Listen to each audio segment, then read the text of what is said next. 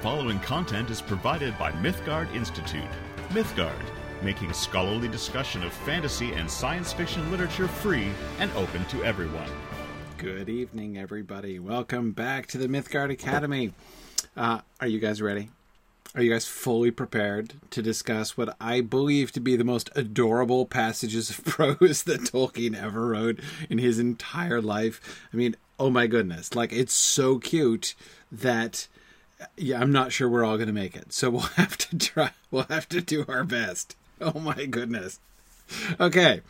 Tonight, we're discussing what is called the epilogue of The Lord of the Rings, which seems to be how Tolkien himself conceived it, but he didn't write it that way. As as Christopher says, he like Manuscript A, that first manuscript, which was pretty much continuous from many partings all the way through here, all the way through to the very end, right? Continued without break, right? So he got to, well, I'm back, blew straight through it, and continued going on. That's not to say that he never intended to have a break there at all. That there wasn't going to be any, he wasn't eventually going to put a demarcation in there. But it's interesting, right? This is not like an afterthought. This did not come later. This was just part of the flow, right? Part of the flow when, as he was writing, I definitely, I think you guys can understand why I wanted to have a whole class session, why I've added a class to the schedule in order to make sure that we can spend some time on this, because this is adorable, and not just adorable, but it's also really interesting in that it actually kind of answers a bunch of questions more clearly. I love the fact that his kids are doing Q&A like that, and he goes through and inserts the answers to questions that didn't make it into the narrative, including the Entwives, right? In the context of Sam answering his kids, knowing what questions that kids would ask. One brief reflection I had, a little bit irrelevant, so I'll just say it at the beginning. Not quite irrelevant, but I've been reading a lot of C.S. Lewis lately. I've just been rereading recently a bunch of C.S. Lewis's works, and coming from reading a bunch of Lewis to reading this passage, to reading the epilogue here of The Lord of the Rings, I was just sort of reflecting on the fact that this is a passage, this is a scene C.S. Lewis would never have attempted to write. He did do the, we get like, the closest thing we ever get to anything like this is like the passage where, Peter and Susan go to talk to the professor in The Lion, the Witch, and the Wardrobe. But it's nothing like this. And like, this is not a world that Lewis knew, right? But you can really hear and feel the familiarity right here. This is a guy who has read to children in his study past their bedtime, right? So much of this was just classic in that regard. Like I said, Lewis would never even have attempted this scene because he doesn't know enough, right? He's never dealt with children like this. But anyway, that was just something I couldn't help but reflect on. It is pretty remarkable that the Q&A goes really deep into the legendarium. And I certainly think, Sam's answers to the questions, although Tolkien took this passage out, and there are some things where you can say, there's evidence that Tolkien's thought changed on this. Some of these answers to the questions, I think, are clearly, this passage might have been taken out, but I think it's clearly authoritative. Anyway, let us plunge straight into the text. So the hardest part for me, of course, was not choosing passages to discuss. It was choosing passages not to discuss, not just to turn this session into one long reading with commentary, which might have been okay, actually. But anyhow. And one evening in March, added 1436, Master Samwise Gamgee was taking his ease by a fire in his study, and the children were all gathered about him, as was not at all unusual, though it was always supposed to be a special treat. He had been reading aloud, as was his usual, from a big red book on a stand, and on a stool beside him sat Eleanor, and she was a beautiful child, more fair-skinned than most hobbit maids, and more slender, and she was now running up into her teens. And there was Frodo lad on the hearthrug, in spite of his name, as good a copy of Sam as you could wish. And Rose, Merry, and Pippin were sitting in chairs much too big for them. Goldilocks had gone to bed, for in this Frodo's foretelling had made a slight error, and she came after Pippin, and was still only 5, and the red book rather too much for her yet. But she was not the last of the line, for Sam and Rose seemed likely to rival old Gerontius Took in the number of their children, as successfully as Bilbo had passed his age. There was little Ham, and there was Daisy in her cradle. Okay. So, first of all, okay, so last night, in exploring the Lord of the Rings, we spent a lot of time talking about Frodo's chair at the table, at the high table at the feast in Rivendell. The suitable chair, you may remember, that he has. Anyway, so I'm I was immediately noticing that they're sitting in unsuitable chairs. That is just a very small notice. I don't think I would have noticed this if we hadn't been talking about that so much last night, but definitely was noticing it then, which suggests to me that Sam has a bunch of grown-up chairs in his study. I wonder who sits in them normally, right? I mean, so there's the chairs that are there, and the kids are sitting in them, and they're not their chairs, right? Does he normally have other gatherings? He must do, right? I wonder who comes and gathers around with Sam in his study, usually. What other grown-up hobbits do that, such that when they are sitting in the grown-up chairs, the hobbits are okay, Kate thinks maybe they're for dwarves, because you never know, truly, when dwarves are gonna stop in, right? Yeah. Yeah, the names, of course, the names are known, but Little Ham is kind of adorable, isn't it, Karita? I mean, of course, that's the one named after his dad, Hamfast. The gaffer is named Hamfast, but there was Little Ham I mean, that's really cute. And yes, Tarloniel, that is a good, that's a good observation. The boys are all named after people, right?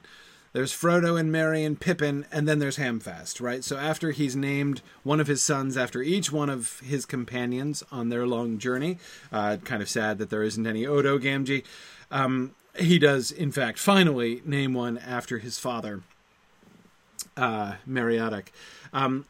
Yeah, Zach, I was wondering that too. He's mayor, Sam is now, so is that what's going on here, right? Is it like mayoral business does he normally conduct mayoral business in his study? He must be used to visitors. There must be a bunch of visitors, right? People who come to talk to Sam, and he sees them in here. That was the best I'd come up with too, Zach. Yeah, exactly. Nancy points out there also seems to be no fatty Gamgee either. Yeah, so true. Anyhow, yeah. So the girls, of course, not named after folks, right? They're named after, well, most of them named after flowers, right? We've got Eleanor, right, and Rose. Rose is named after somebody, right? Of course. I like how there's Rose and there's Daisy, and there's going to be Primrose later on as well. Yeah.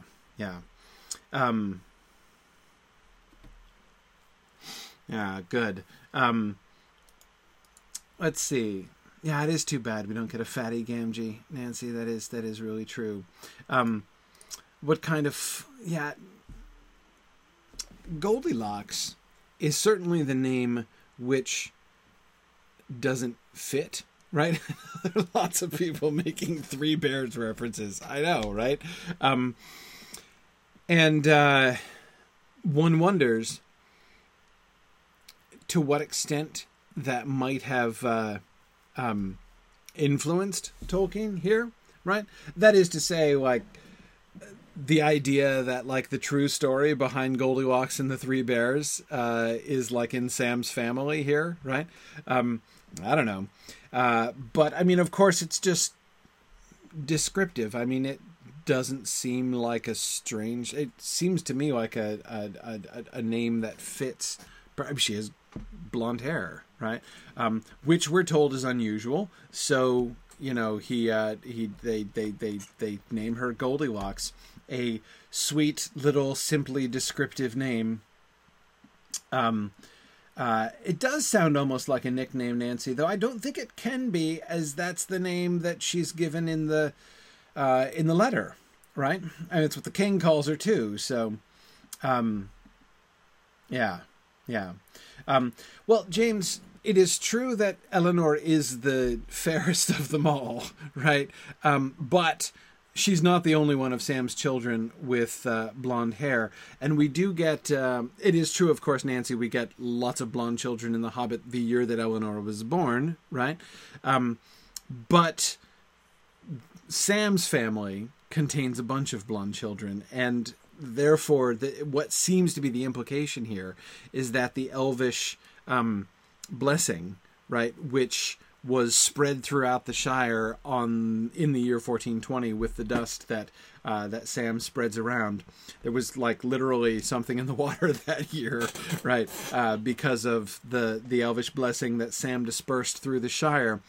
But that blessing seems to have been resting, you know, upon Sam's family, right, in this sort of prolonged way.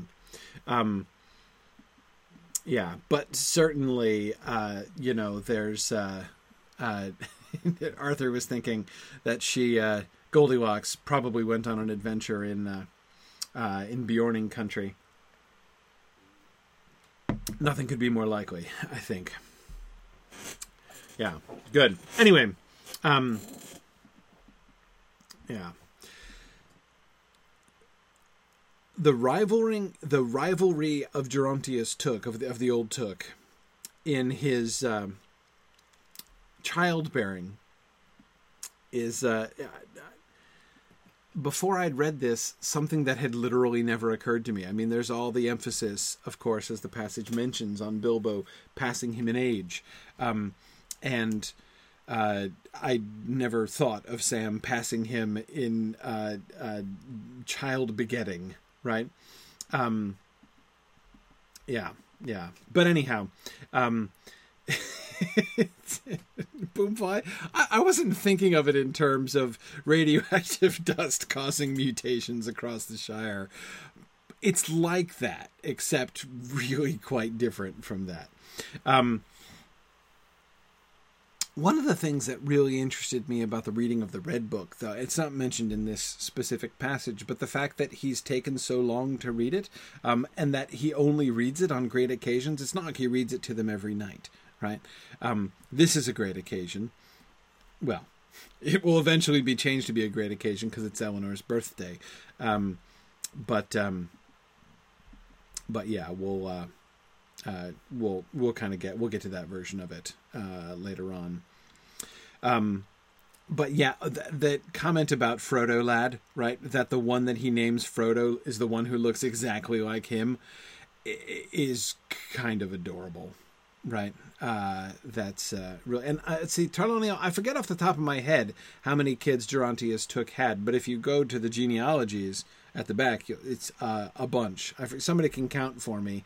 I forget, but Hrere, many children he had, and Sam does have more in the end. Sam and Rosie passed the poor old Took, right? All of his marks get passed. Merry and Pippin are bigger than Bandobras, and Bilbo's older than he is, and Sam is more fruitful. It's, yeah. Yeah, I know he's got 9 in this chapter, right? And they're not even slowing down yet. In fact, the implication seems to be that Rosie is pregnant already again in this text, even because there's going to be another child born really soon. In fact, after this. Okay, right. Gerontius has 12 children. Thank you.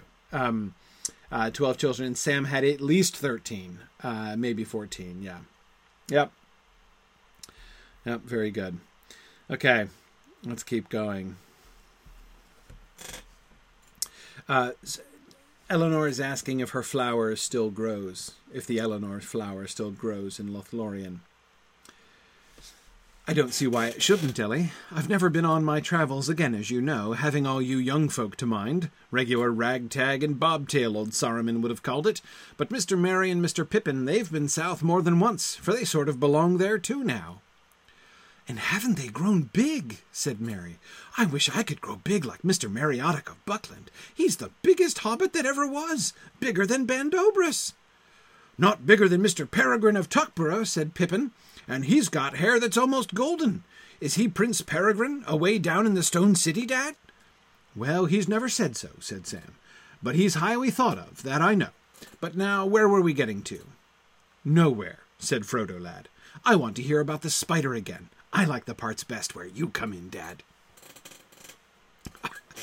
I'm not going to be able to handle these passages tonight. Yeah, so James says the familiar reference to Saruman feels really jarring to him. It is really interesting that he quotes Saruman there, as old Saruman would have called it, right?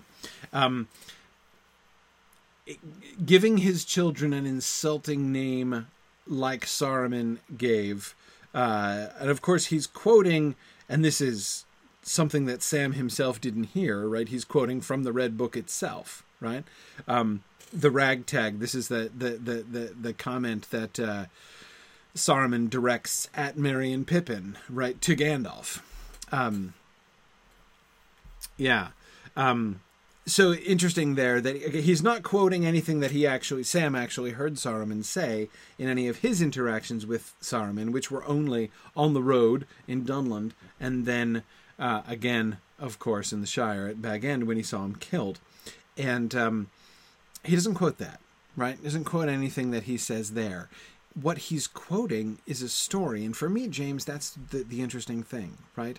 He is quoting Saruman, the literary character, right? Whom he did know, but he wasn't there for that scene. And that's the part of that I found most interesting. We really see one of the things, of course, that we can see happening throughout this whole section, and even more than once in this passage alone, is the relationship between this. I mean, you think back, I can't help, of course, but think back to the Stairs of Cirith Ungol and the famous conversation between Sam and Frodo about stories and people who end up in stories and things like that, and Sam thinking a lot about that at that time, right?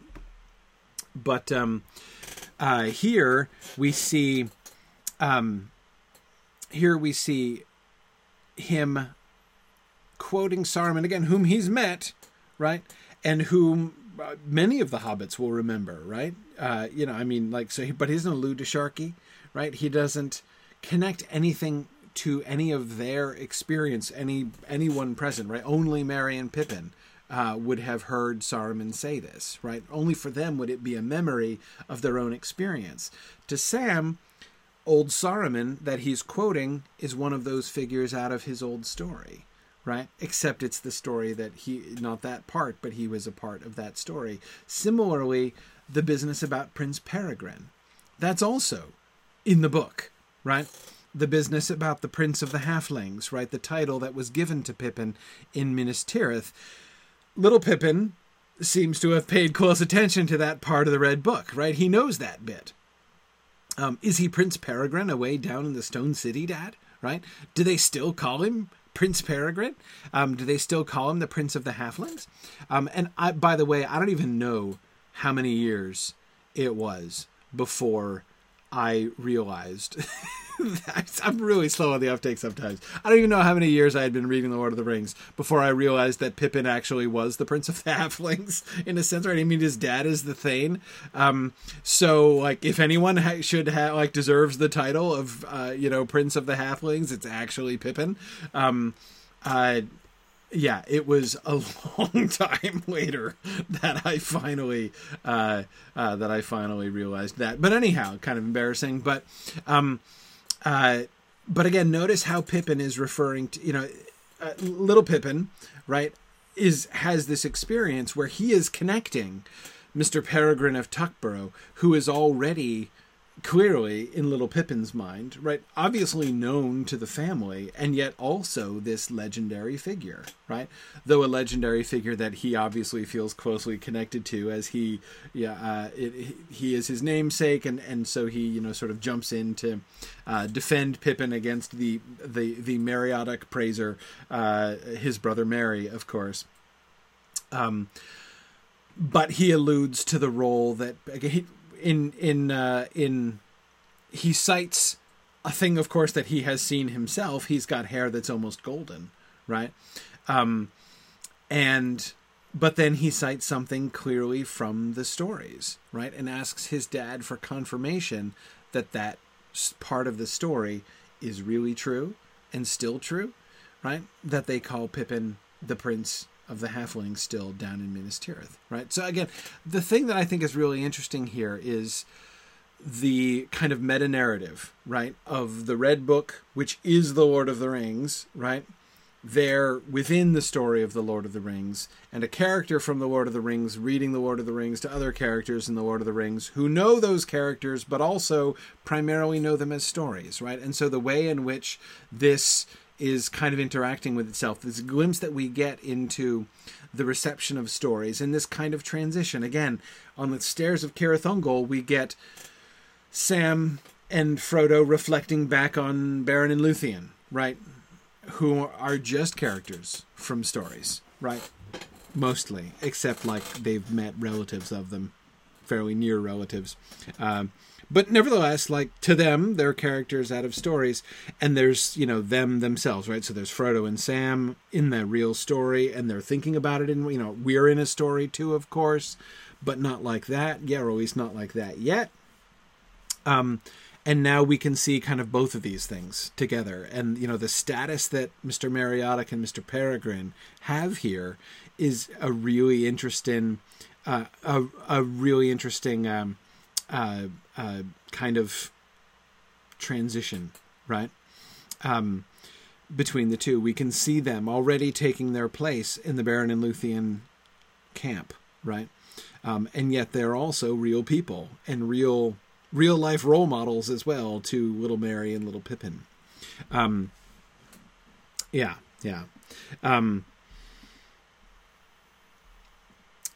Exactly. Kate says, I can so imagine Merry and Pippin Gamgee arguing over who was the most heroic. Absolutely. Yep. Yeah. And of course, Frodo. The idea that the sort of delicious fun of Frodo Lad, who looks just like Sam, being the one who says that he wants to hear about the spider again, right? Can I hear about the part where you defeated Shelob, Dad? Right? I like best the parts where you come in. Oh my goodness. Yeah. The way in which the Frodo Lad character, you can see his affinity, his love for and his affinity for his dad, right? He shares Frodo's name, but, clearly looks up to Sam as a hero and loves the heroic bits about Sam. Just as Sam always looked up to Frodo. So the kind of circularity of that is really, really delightful.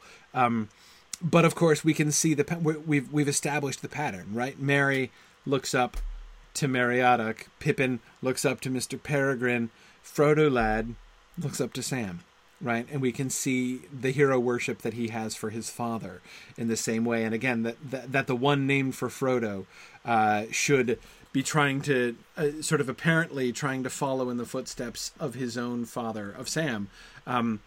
in just the way that Merry and Pippin are trying to follow their namesakes, is adorable, and also it sort of feels like it kind of closes the loop in some way. Kate suggests next Myth Mood we should reenact this scene. I don't know if I can survive it. I mean, just think of the casting. Yeah. All right, let's keep going. And yeah, it is, I believe, Frodo Lad who wants an axe so he can go hunting orcs as well. Yeah. Okay. This is Eleanor speaking, of course. When can I go and see? I want to see elves, Dad, and I want to see my own flower. If you look in a glass, you'll see one that is sweeter, said Sam, though I should not be telling you, for you'll find it out soon enough for yourself. But that isn't the same. I want to see the green hill and the white flowers and the golden, and hear the elves sing. Then maybe you will one day, said Sam. I said the same when I was your age and long after, and there didn't seem no hope, and yet it came true. But the elves are sailing away still, aren't they? And soon there'll be none, will there, Dad? Said Rose. And then all will be just places, and very nice, but what, Rosie lass? But not like in stories. Well, it would be so if they all was to sail, said Sam. But I am told they aren't sailing any more. The ring has left the havens, and those that made up their mind to stay when Master Elrond left are staying. And so there'll be elves still for many and many a day. I think it should be rings. The ring has left the havens? Rings? Anyway, those that made up their mind to stay are staying. So there will be elves still for many and many a day. I think of all of the passages in the epilogue, this is the one that is most unexpected. When Sam's like, actually, yeah, they were sailing away and leaving us for a while. Most of them, like some of them, but rest of them are sticking around, right? That's not happening. Yeah, elves dad. Yeah, I was noticing the elves dad too there, James. Right. Yeah. Elrond's sons stayed, but I don't think they became mortal, Arthur. I think they're elves still. They're hanging out with Celebrimbor and such. They're hanging out with the king. Like, they'll be coming north. Anyway. All right. Eleanor wants to go see elves, and Sam's immediate connection to her desire, right? Again, think now what this does with the levels of story that we see being brought together, right? On the one hand, there's a direct parallel, right? She has heard stories of elves and longs to see and experience elvendom for herself. Sam had the same experience, right? Hearing the stories from Mr. Bilbo. And there's an even further direct parallel, right? On the one hand, Sam, was getting from Bilbo stories of the elder days, right? Passed to him from Bilbo, from the, research and whatever that Bilbo had done in Rivendell and the stories that he had heard there. But, of course, he was also hearing stories from Bilbo about Bilbo's own experiences among the elves. And Eleanor has a similar experience, right? She has been hearing from her father stories and legends, no doubt, right? There, certainly she has been hearing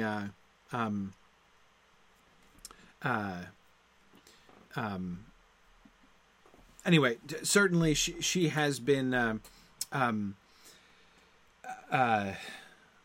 hearing stories of the ancient days as well. Remember, Sam inherits those too. So he's not handed them the books in Rivendell by Bilbo like he was in the very first version, which I really love, but still they will have come down to him, right? Anyway, but again, the point that I'm making is we can see the parallels there. But the difference is the story that they're reading, right? What Eleanor wants is all out of... Sam loves the stories of the Elder Days, right? He makes it clear that he loves the stories of the Elder Days. He memorized the Gilgalad poem, right? He asks to be heard, to be told a story of the elves before the fading time, right? That's what Sam loves most. Eleanor may also enjoy stories of elves before the fading time, but that's not what she asks after, right? She is more interested in the stories of Lothlorien, Sam's memories of Lothlorien, Caren Amroth, where the king met the queen, right? That's what is in her mind. Brian, you're right. Also, another strong and important anti-parallel between Sam and Eleanor is that Eleanor will never have her desires to see elves ridiculed like Sam's were. I mean, we don't know that she doesn't get teased by other hobbit lasses ever, but certainly she has an even more authoritative Bilbo, as we saw in the Ivy Bush in Chapter 1 of The Lord of the Rings. Not everybody takes old Mr. Bilbo particularly seriously, right? Everybody takes Sam Gamgee seriously. So I don't think anybody scoffs at elves down the Green Dragon anymore. It was certainly not so much as they did in the old days. I wonder whatever came of Ted Sandyman. But anyway, I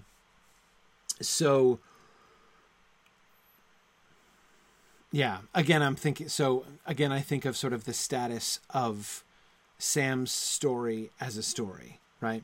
But of course, Rosie Lass here is the one who says, I agree with you, Bruce, one of the most interesting things, right? Her perception, and she's quite young, right? But her perception here that if the elves sail away, if there are no more elves in the land, then all will be just places. So you can go to Lothlorien still, after the elves are gone, right? You could go to the hill that is Caren Amroth, right? But if the elves aren't there, it'll just be a place. And Bruce, I don't know how to answer the question, what quality do elves give to a place that makes it more than just a place, right? I don't know. I don't know. But it won't be fairy anymore. Yeah, Jennifer says something that makes rocks remember them, apparently. Yeah. Yeah.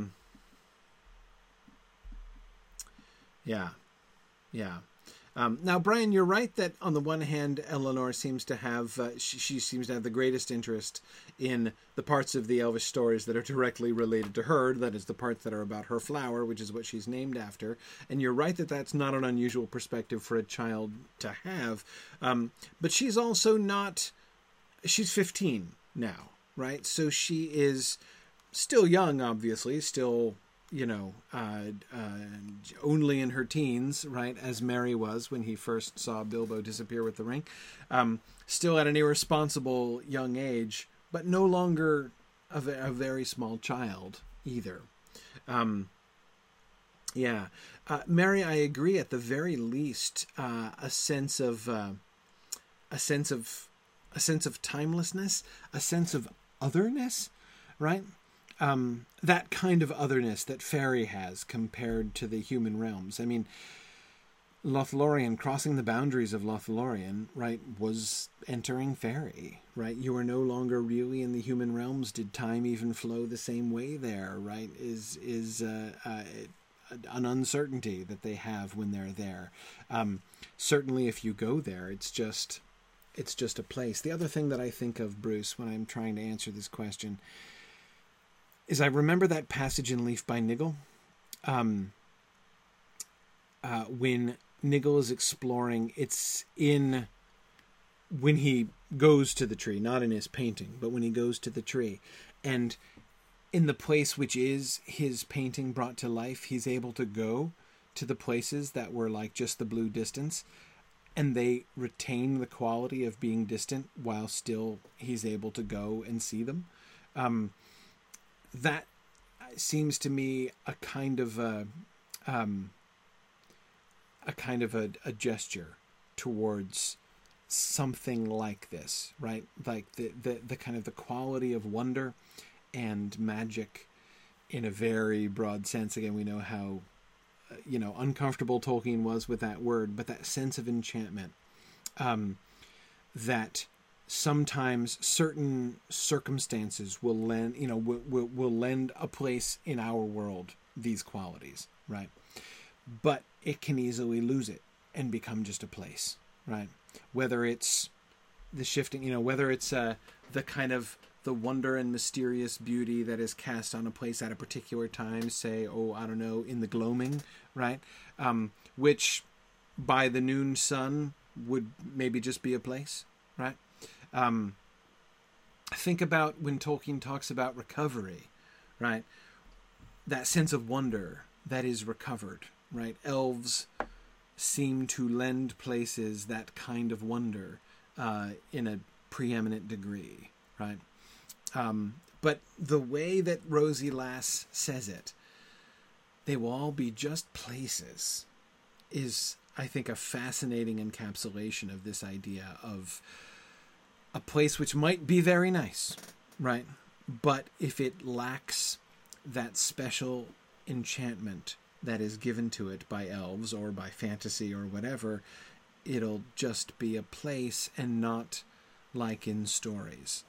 It's story itself also that lends that thing. So remember Sam's own comment, right? Like he felt that he was inside a song, right? That seems to be the same insight that Rosie Lass is herself here having. Where else do places have that enchantment, have that sense of mystery? In stories, right? When you are imagining them in stories. So that one of the effects, at least in Rosie Lass's understanding, right? One of the effects of an elvish blessing, of elvish enchantment and magic in a place, is that it is one of the only places, one of the only ways where you can go to a place which is a real place in our world, but it is like being inside a story, right? Having fairy in the primary world, exactly.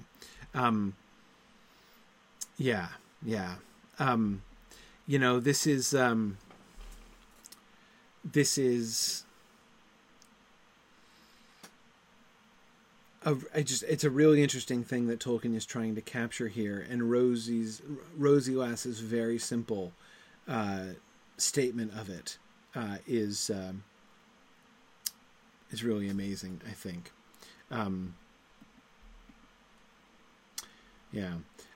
But Sam's assurance that the elves aren't sailing anymore is interesting, right? The Fourth Age won't be a time. So, and this is one of those things that I would throw out there as examples of what I was alluding to earlier on, right? About how, although Tolkien did not, send the text to print with this passage still in it, I don't know that there's any reason to think that this isn't authoritative as far as like his concept about how it works. It's an interesting cautionary reminder, right?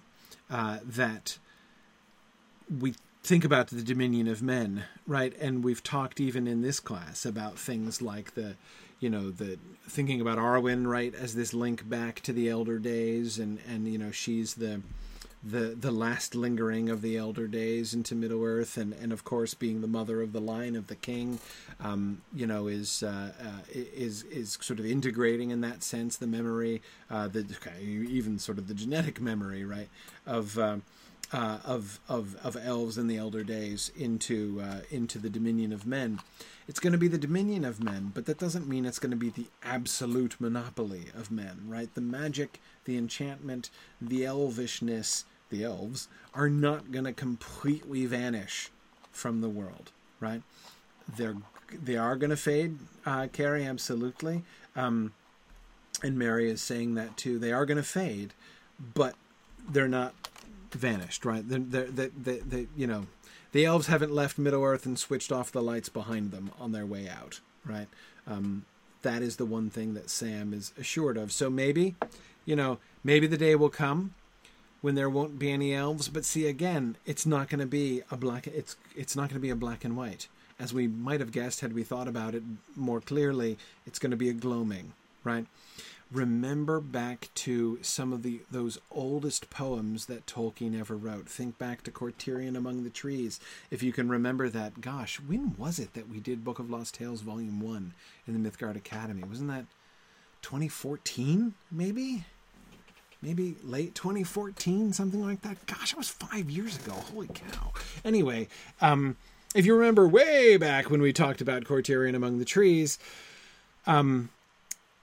that idea, right, that there were certain places in modern England where you could just sense that there was a memory of the elves, right? You know, they're not actively present. You don't meet them or anything like that, but some memory of them, some effect of the elves lingers, and at certain times and in certain seasons, you can get some faint glimpses of this and that, right? That idea, inspired not by ancient stories in a sense, but by the modern world, right? You know, these are poems about the modern world and its memory of the ancient days.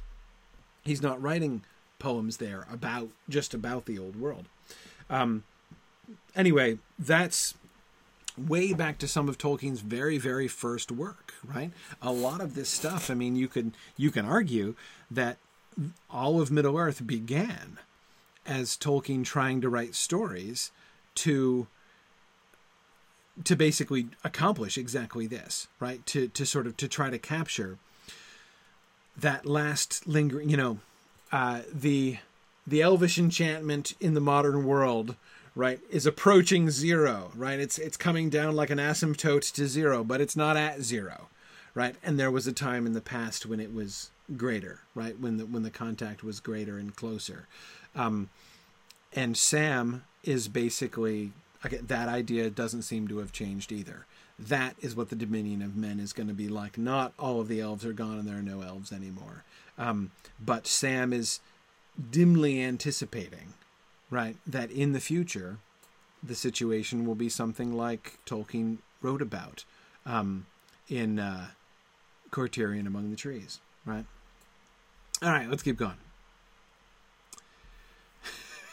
This passage makes me laugh out loud. I hadn't read this in so long. Can I make another confession? I didn't read the epilogue for a really, really long time. Even after I knew it existed, I didn't read it. The reason is a little bit silly. I don't know if any of you have this impulse either. When I found out that this epilogue existed, instead of rushing to read it right away as soon as I could, I put off reading it. For like 20 years, I put off reading it. Because I didn't want to... knowing that it existed, knowing that there was a part of The Lord of the Rings that I hadn't read yet, it was like it wasn't over. I don't know if any of you have this impulse, right? This impulse to kind of save something, right? It's sort of the same reason that I haven't read. There's at least one or two Shakespeare plays that I haven't read, and I know I haven't read them, and I refuse to read them, because when I do, I will have read all the Shakespeare, and there won't be any new Shakespeare for me to read someday. Anyway, that's so exactly, Mary. It's really about not wanting The Lord of the Rings to end, right? So yeah, I put off reading it literally for decades, and then I finally read it. Yeah. Anyway.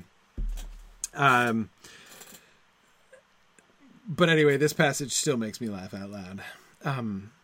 Still, I think it was very sad when Master Elrond left Rivendell and the lady left Lorien, said Eleanor. What happened to Celeborn? Is he very sad? I expect so, dear.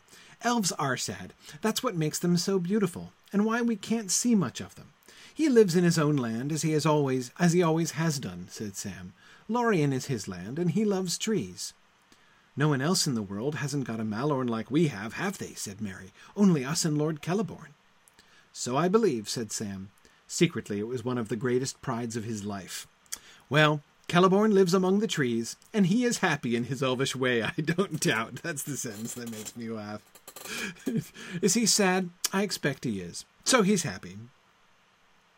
He's happy in his elvish way, I don't doubt. They can afford to wait, elves can. His time has not come yet.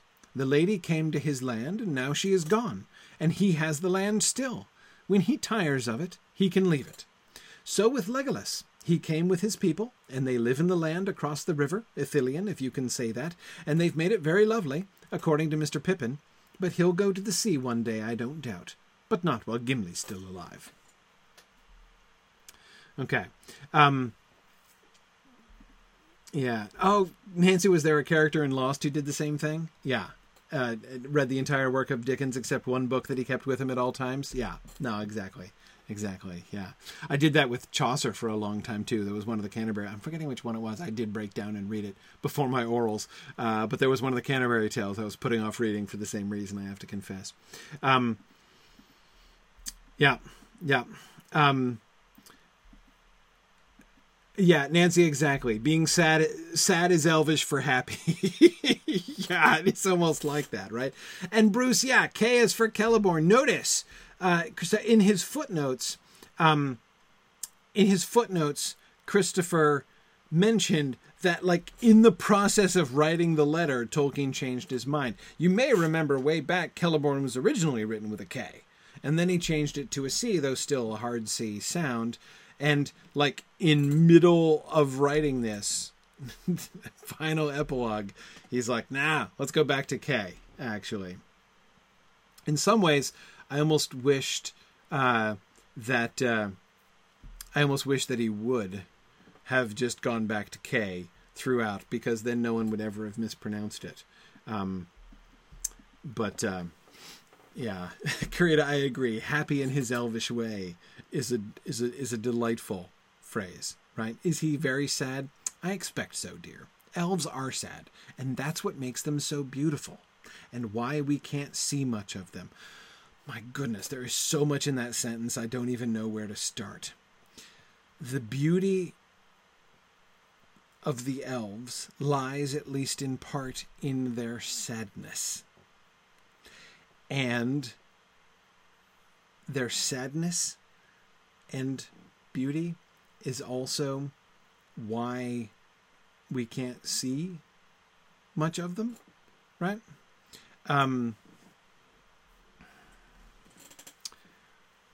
Yeah. Yeah. Yeah.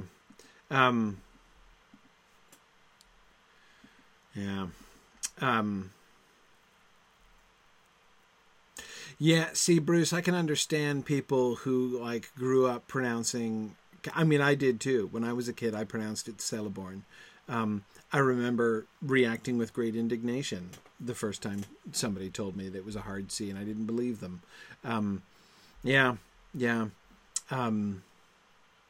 But, yep. No, that's that can be kind of a hard one. Yeah, Kate, and then there's the Boston basketball team, and I just, I can't even. Yeah. So, Raymond, is it a reference to one of the themes of the Ainulindale? It's hard not to remember it, right? That, you know, it was sad, and from, you know, it was full of sorrow, and from that sorrow its beauty chiefly came, right? I mean, it's certainly where we have seen that connection between beauty and sadness again. Mary was just thinking the same thing. Yeah, whose beauty comes from the theme, whose beauty comes from its sorrow. Yeah. Yeah.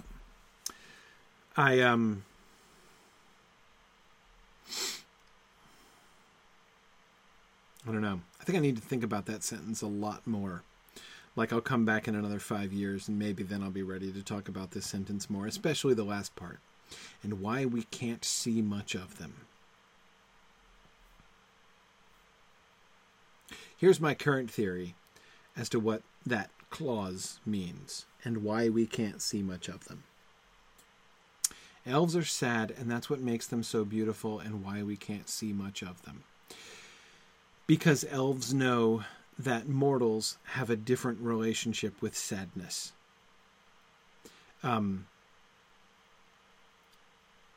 Elves are different. They can afford to wait. Elves can, Sam goes on to say, right? He is happy in his elvish way. They can afford to wait. His time has not come yet.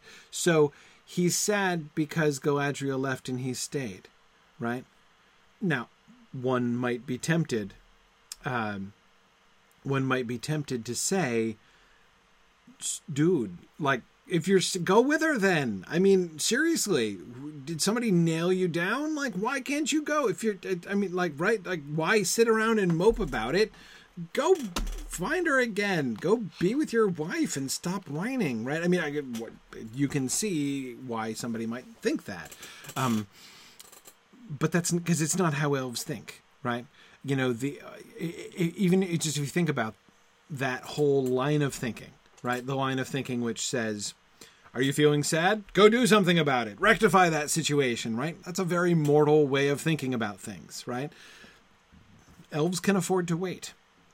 You know, this period of sadness is something that he is going through, right? Celeborn is still kind of torn in two, right? He had his land, and then his lady came, and he had both his land and his lady, and then his lady left, and now he still has his land, right? And he loves his land. He doesn't yet want to leave his land, but he's sad that his lady's gone. But, you know, big picture, long view of things, right? And why...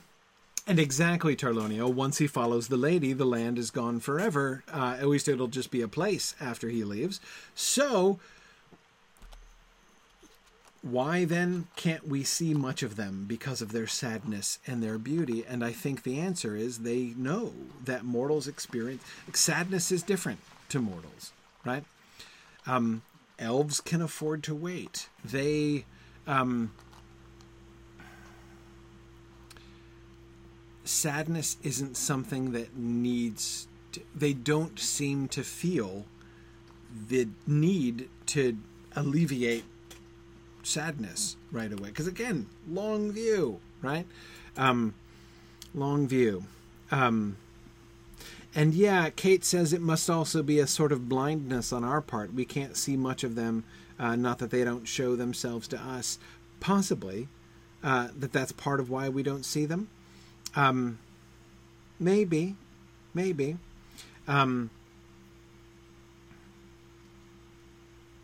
Yeah.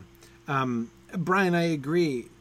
This is a mortal trying to explain elves, right? And, you know, look, if any of the elves, or mortals, sorry, if any of the mortals, especially any of the hobbits, understand elves, it's got to be, Sam's got to understand elves better than any hobbit alive, right? At least any hobbit in Middle-earth, right? That seems fairly safe to me, actually, right? But still, yeah. I mean, this is still a mortal trying to... And so, what do we see? Whenever Sam tries to capture in a mortal framework, what the elves are like, what does he do? He always ends up, like contradicting himself, right? Doing the happy and sad, so old and young, so happy and sad, right? That kind of thing. It seems to me that this is very similar, right? That this is they're sad. He's sad and happy, right? He's happy in his elvish way, aka he's sad. And yes, as Mary and as Raymond were recalling, the fact that Sam also links this back to the linking between sorrow and beauty in the Ainulindale also suggests that Sam, he's well aware that there is something really profound here, even if it's not something that necessarily communicates itself really clearly to mortals. And I certainly feel that I am one of the mortals to whom this mystery has not communicated itself perfectly, clearly yet. Like I said, come back to me. Maybe I'll understand this passage better in 20 years. I don't know. Yeah, Christopher says, it's fair to say that Sam certainly understands the love of the elves for their land in a way that other hobbits won't. That is interesting. Also, I wonder if Sam understands their sadness in another way too, in that he is happy in his family, but despite Frodo's best efforts, he's still a bit torn in two. Yeah. He is whole, but I hear you, Christopher. He's not forgotten, right? And we'll get to that. I'd better move on, or we're not going to get to that. All right. And does Legolas go to see Treebeard? Asked Eleanor. I can't say, dear, said Sam. I've never heard of anyone as has ever seen an Ent since those days. If Mr. Merry or Mr. Pippin have, they keep it secret. Very close are Ents. And have they never found the Entwives? We've seen none here, have we? Said Sam. No, said Rosie Lass, but I look for them when I go in a wood. I would like the Entwives to be found. So would I, said Sam, but I'm afraid that is an old trouble, too old and too deep for folks like us to mend, my dear. But now no more questions tonight, at least not till after supper. Too old, that is an old trouble, too old and too deep for folks like us to mend.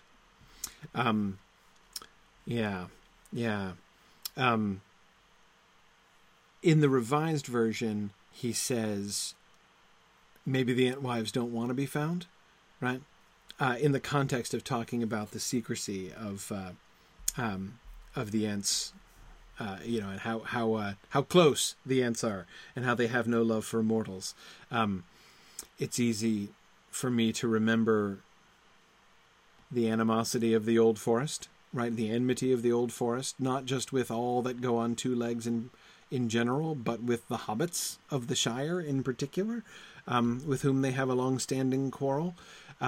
Sam is, after all, a gardener, which, again, it's easy to think Sam is like Mr. Plant Guy, right? I mean, I've heard people say, like, oh, Sam would be Treebeard's favorite dude, right? Wouldn't Sam and Treebeard get on? Well, I was about to say like a house on fire, which is probably not a metaphor, a simile one should use when talking about Ents. But anyway, you'd think so, right? And yet, I'm not sure, actually, because Sam's a gardener, right? He prunes plants, and he's much more like the Entwives than like the Ents, according to the song, right? According to Treebeard's own account. Exactly, Tarloniel. Sam is about tamed nature, not untamed nature. Absolutely. He likes order and control, right, in his garden. He doesn't just let plants grow naturally, like the Entwives, but unlike the Ents. So, in fact, I'm not sure that Sam the gardener and Treebeard would necessarily have seen eye to eye. I'm sure that Treebeard would not have reacted to Sam like the Old Forest reacts to the Brandybucks, but, there might be an element, right, of that in there too. Karita quoting Rosie saying, I look for them when I go in a wood, and Karita says, me too, Rosie, me too. Exactly. Yeah. I love that, that sense, Karita, right? When I read this passage, I think about those letters, from the published letters where Tolkien is responding to people asking about the Entwives, and he gives different kinds of answers, right? But, he knows, right? He knew even before readers were reading it, right? Even before it went to print, even here, this is the first manuscript, right? This is part of that continuous manuscript. And he already knew that, people would be looking in the woods for Entwives, right? It is part of the mythic power of the story of the Ents and Entwives that he himself kind of stumbled onto, right? Stumbled into, really.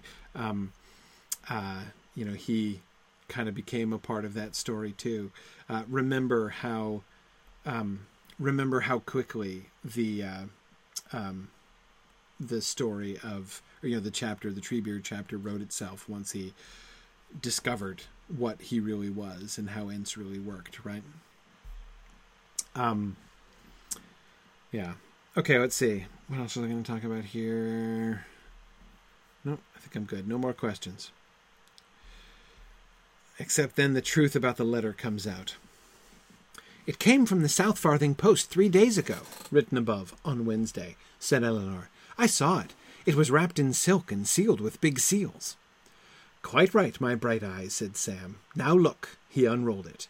"It is written in Elvish and in plain language," said Sam, "and it says, 'Elessar Aragorn Arathorn's son, the Elfstone, King of Gondor and Lord of the Westlands, will approach the bridge of Baranduin on the 1st day of spring, or, in the Shire reckoning, the 25th day of March next, and desires there to greet all his friends. In especial, he desires to see Master Samwise, Mayor of the Shire, and Rose his wife, and Eleanor, Rose, Goldilocks and Daisy his daughters, and Frodo, Merry, and Pippin, and Hamfast his sons.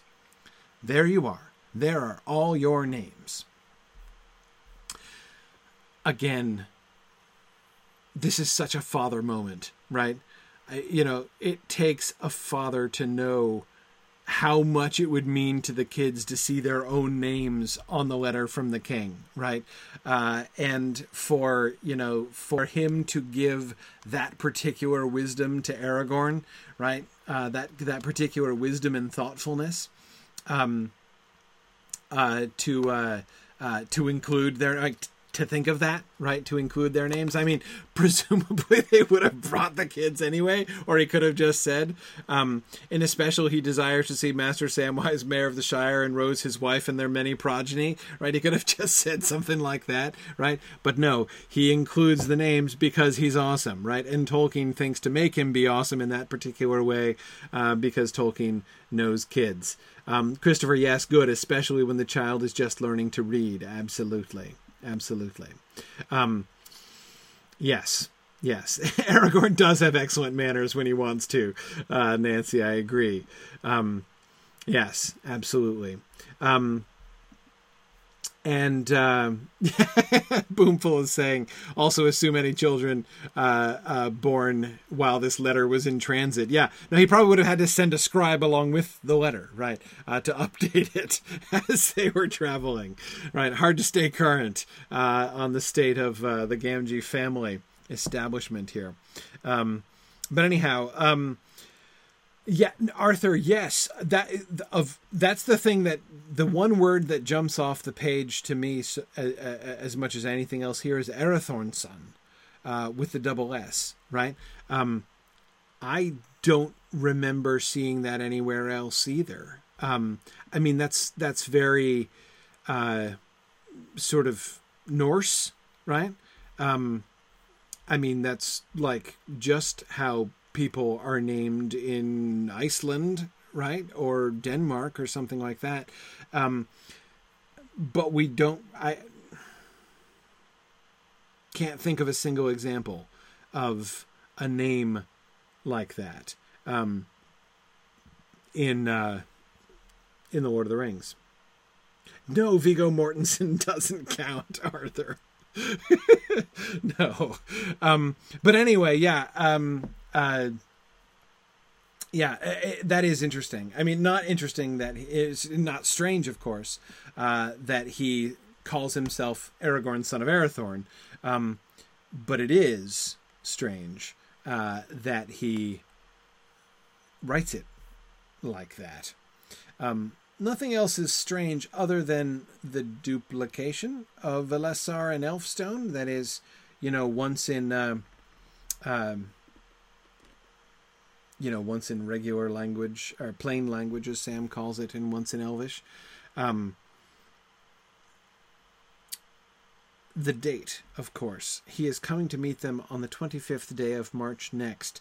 And Tolkien, of course, has two different impulses with the 25th of March. Remember, there are two reasons that the 25th of March is super important, right? and that is obviously it is the date of the downfall, the date of the destruction of the ring, the date of the end of the War of the Rings, it's Gondorian New Year's Day, but of course locally it is also Eleanor's birthday, right? But the king has chosen that day, so and I love how that comes across in the letter, right? No one is going to be more familiar than Sam with the significance of that date, right? And so that Aragorn, the king, says, I'm going to meet you on the 25th of March, is to say, like, I'm going, like, the most important day in the the most important holiday in the Gondorian calendar, I would like to spend it with you this year, right? I would like for us to meet on Gondorian New Year, on the day of the destruction of the ring, to remember Frodo. I mean, I think it's a kindness to Sam in that way, right? To remember Frodo and what Frodo did, the casting of the ring into the fire. And also, of course, Sam also helped, and being a big part of that.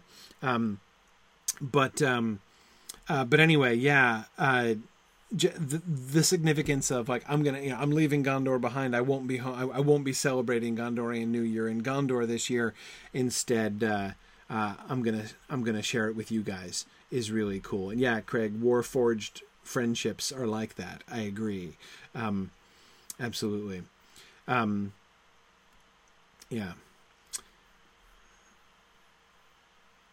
Now, of course, Tolkien changes that. He changes the date. Because he decides to like the April 8th or something like that, because he decides that instead of having their meeting happen on the 25th, he decides that he wants the day in which the epilogue is occurring to be on the 25th, for that to be Eleanor's birthday, for that to be the day when Sam is recalling the ring going into the fire, so that he can have that conversation with Rose at the end, right? That is clearly the reason that, I say clearly, that's the primary effect. It's certainly the moment when Tolkien seems to have made that decision, right? When he's looking towards the end of it and saying, no. Yeah, okay, them meeting with Aragorn on the 25th is cool. It being the 25th now, so that Sam in the present tense can be commenting on the significance of that anniversary, is even more important. Yeah. Brian says that April 8th, yeah, I think you're right. I'm now forgetting because of all those date changes in the drafts that we just recently read. I can't remember now when it actually happens in the published text. But yes, Brian was recalling that April 8th is the anniversary of the day Frodo and Sam wake up at the field of Cormallen. So having that be the day when Aragorn is going to meet them, so that we will be reunited again as we were reunited on the field of Cormallen, has a similar kind of, Craig, as you were suggesting, a kind of like wartime anniversary, like for us to mark the anniversary of a really important event in this, in this like super important and traumatic experience that we shared together. He still maintains that element of it, right, while shifting it forward, still shifting it forward into April. Christopher, I have to imagine that Strider is going to be staying over at the Pony before that. And by the way, I was having one of those moments today when I was rereading this, and I was looking at the notes, and Christopher Tolkien. So remember, there's that reference to the fact in the second version when it's just Sam and Eleanor talking, and Sam tells Eleanor that she's met the king before because the king came when she was only a little mite, right? And Christopher footnotes that, or endnotes that, and says he can find no other reference to the previous visit of the king. I'm looking at that and I'm like, I think that's a mistake, but I must be, I'm like, I was sort of doubting myself. I'm like, surely Christopher Tolkien isn't, but I think he must have missed it. Gandalf alludes to it, right? Gandalf tells Butterbur in the inn in the Prancing Pony that he will soon be coming north, right? And I don't think he meant 15 years from now. So the idea that, I had always even before I had read that passage, even back in my younger days, I had assumed that Aragorn came north soon, as Gandalf tells Butterbur, right, in order to like reestablish peace in Arnor. So came like within like at least the first couple years of his kingship. Then he returned to Gondor, and he hasn't been back since then. But I mean, I always took Gandalf's words to Butterbur to mean that like soon he will be coming north, and by soon I did not think he meant in 15 years. But anyway, let's move on. Okay, Sam's name. Well, that's splendid, said Frodo. Now we all have Elvish names. But what is yours, Dad? Well, that's rather peculiar, said Sam. For in the Elvish part, if you must know, what the king says is Master Perhail, who should rather be called Lanhail. And that means, I believe, Samwise or Halfwise, who should rather be called Plainwise. So now you know what the king thinks of your dad, you'll maybe give more heed to what he says, says Sam, turning the compliment of the king into a joke, right? And it's interesting that in plain language, when translating Sam's name from plain language into Elvish, Tolkien plays, of course, on the actual meaning, right? The Anglo-Saxon meaning of Samwise, which does mean half-wit, half-wise or half-wit, which Aragorn knows full well, right? But turns it into a compliment. He should have been named Plainwise. And I like Plainwise, Lanhail, right? Because, first of all, it's in the choice of the word plain is the part that I like, right? There's, in one of the other versions, he translates it as full-wise instead of half-wise, which is okay, but I like Plainwise better. And the reason I like Plainwise better is it sounds like Sam, right? It's actually like Aragorn in Elvish imitating Sam's own dialect, right? He's just plain wise, is how Sam might say that of somebody, right? And not only that, not only is it a phrase which sounds like it would be from Sam's own dialect, it's also descriptive, right? He's not just plain wise in the sense of being plain wise instead of just plain wise instead of half wise, but also he is wise in a very plain way, right? The commonness of Sam, that the sort of low-class simplicity that always marks Sam's wisdom, right? The quality of Sam's wisdom. He is wise in a very plain way. He is book-learned, even though he is book-learned at this time in his life. He's never just been someone with that kind of wisdom. Yes, Karita, it sounds like a kind of translation of Hobbit sense. Yeah, Mary, exactly. Down to earth and plain spoken. Absolutely. Yes. So, Kate, I agree with you. It's Strider language, right? Ironically, in the High Elvish speech that he is using, right? That he's translating the letter into. So it's like in the most formal register that he could be employing, and yet he is making a very Strider-like reference in which he seems to me to be even emulating Sam's own manner of speaking, right? And that's a pretty deft trick by Aragorn there, but again showing Aragorn's sensitivity. Notice what Tolkien accomplishes in this letter. On the one hand, I mean, one reaction that one could certainly have to this letter is that it hardly sounds, it doesn't exactly sound like a friendly, a letter from one old friend to another. You'd think that maybe, Aragorn's letter, Strider's letter to Sam might start something like, "Dear Sam, how's the wife and kids? I hear you've been busy back up in the Shire, right? I mean, like, you can totally imagine Strider talking like that. But no, we get Elessar, Aragorn, Arathorn's son, the Elfstone, King of Gondor, and the Lord of the Westlands will approach the bridge of Baranduin. I mean, it is as formal and stilted as it could possibly be. Right. And yet we see that despite that, like, very formal and stilted letter that Aragorn has had drawn up for Sam, yet we see all of these very personal, very intimate, very thoughtful, very charming touches by Aragorn. And the way that Tolkien captures both of those things is, I find that really, really, really cool, really fascinating. All right. All the children... So here's the end. Are you ready for the very end of The Lord of the Rings? All the children were in bed. Lights were glimmering still in Hobbiton and in many houses dotted about the darkening countryside. Sam stood at the door and looked away eastward. He drew Mistress Rose to him and held her close to his side. March 18th, changed to 25th, he said. This time 17 years ago, Rose wife, I did not think I should ever see thee again, but I kept on hoping. And I never hoped at all, Sam, she said, until that very day. And then suddenly I did. In the middle of the morning I began singing, and Father said, Quiet, lass, or the ruffians will come. And I said, Let them come. Their time will soon be over. My Sam's coming back. And he came. Change to, and you came back, said Rose. I did, said Sam, to the most belovedest place in all the world.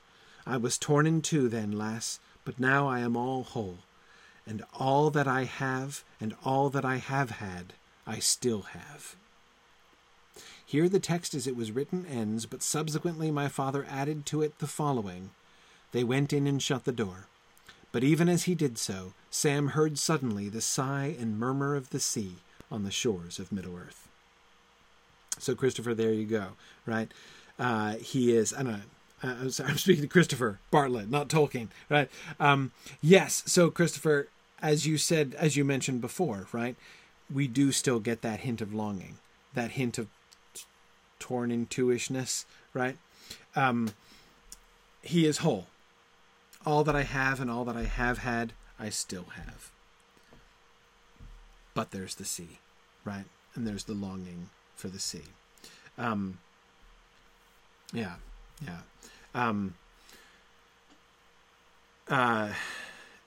Christopher says, I'm not ashamed to admit that this passage brings tears to my eyes even now. Yes.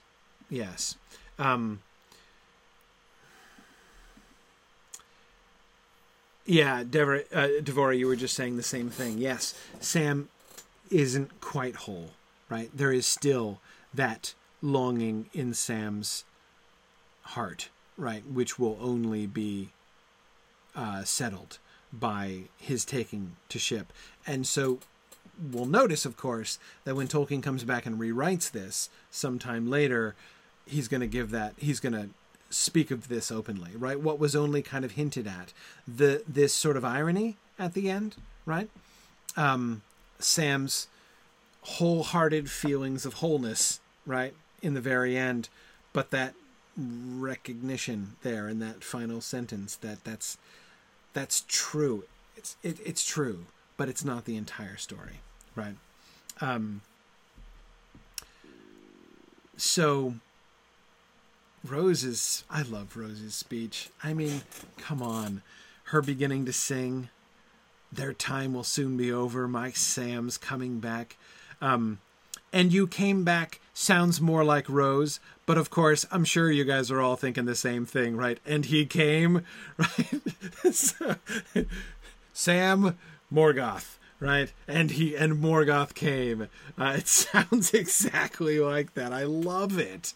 I love the not like paralleling, Sam to the ultimate Dark Lord, but the majesty, the terror of it, right? From the ruffian's perspective, that he that Sam is like that Sam's feet striking the earth of the Shire as he returns will be like the the feet of Morgoth as he emerges from the gates of Thangorodrim to duel with Fingolfin. I mean, come on, that is fantastic. Yeah.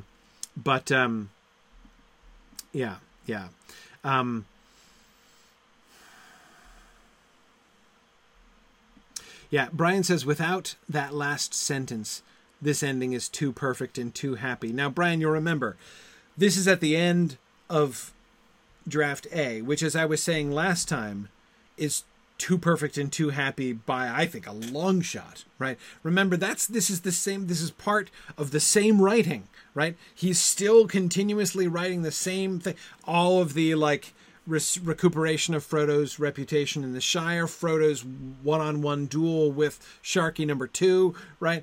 All of that stuff, right? All of the glory and light and everybody being happy that we get at the end of the Lord of the Rings, with almost none of the sadness, right? We still do get the parting at the Grey Havens, so it's not like we don't get any of the sadness at all, but anyway, much less, right? We get much less. It's the end was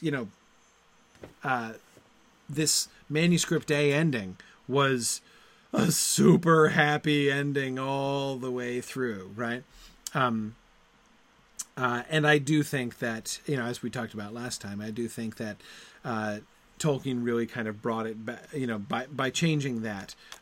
It was a really profound and a really important change about the end of The Lord of the Rings. And Brian, I think we can see in a sense, right, the addition of that sentence to the end here is almost like a little microcosm of the whole revisions to this draft, right, of what really does need to happen.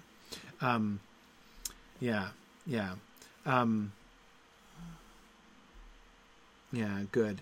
And Bruce, I agree with you. I'm Back is a better ending, right? I love the I'm Back ending. I wouldn't give up the I'm Back ending. To me, this is the perfect solution, right?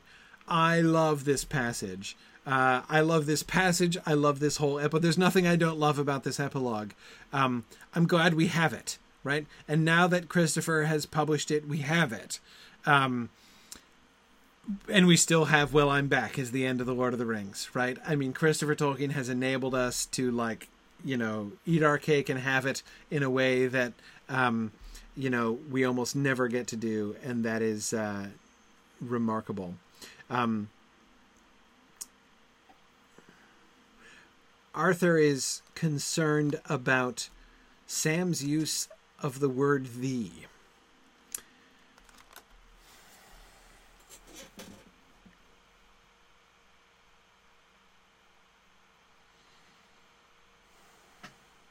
I'm not sure what to do with that.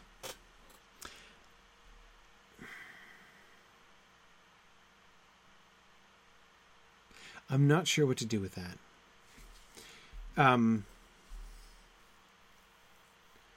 Because, see, here's the problem.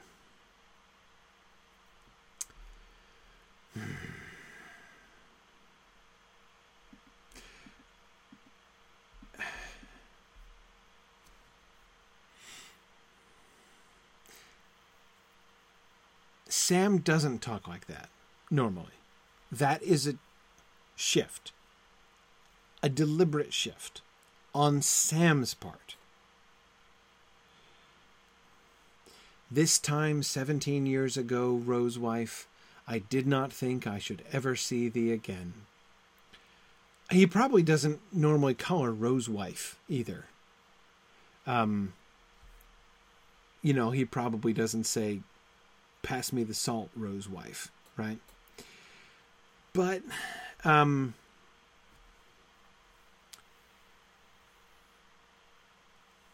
well, see, exactly, Mary. This is exactly what I'm kind of deliberating on, right? The thing is, thee is the familiar and affectionate form.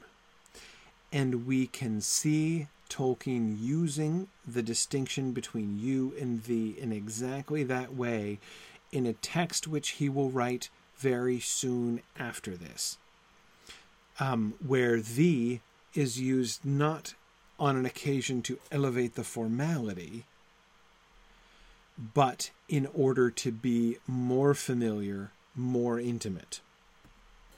Exactly, Mary. I am thinking of the Athrobeth here, which we'll get to in Volume 10.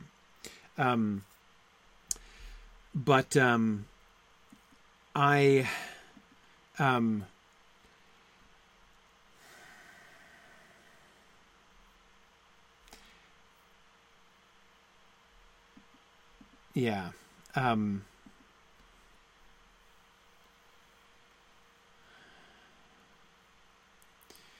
Yeah.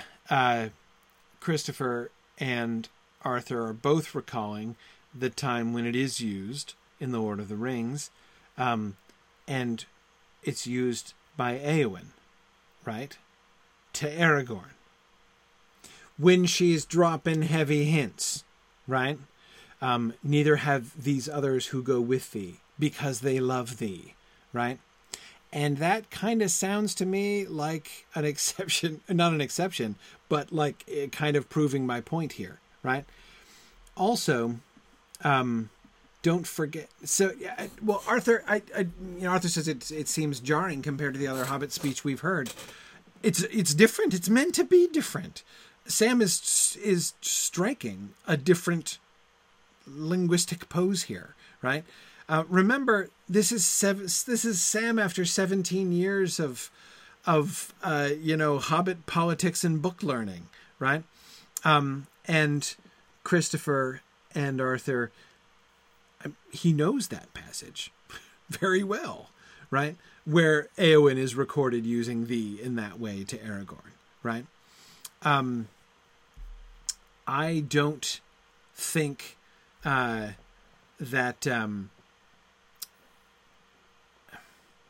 again, I don't think that Tolkien is slipping up in accidentally making Sam talk like this. I think that Sam is deliberately speaking like this, not because it's how he normally does not talk, right? That he is choosing to address his wife at this time for a good reason, and as Carita suggests, they do have a lot of kids, so he's clearly doing something right in the sweet talking his wife department, right? So maybe we should just trust Sam on this one, that he knows what he's doing.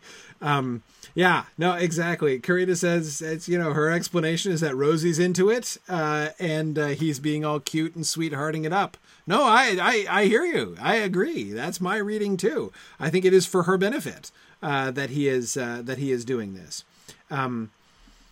Yeah. Yep. Yeah, and I don't know that I'd go so far as calling it a cosplay moment, Arthur, but it's a sweet talk, absolutely, exactly, Raymond, right? Plain wise indeed, right? Sam, this is not Sam's first rodeo by any stretch, right? But I kept on hoping. Oh, and I mean, just goodness, what we could say about that, right? I mean, we could talk a long time about Sam Gamgee saying, reflecting back to, March 25th of 17 years ago and saying, but I kept on hoping. Though in this case, right, he's turning it back to Rosie herself. I did not think I should ever see thee again, but I kept on hoping. And she says that she never hoped at all, right? She'd given up until that very day. And this insight, this foresight almost that Rosie reflects, came across her, is,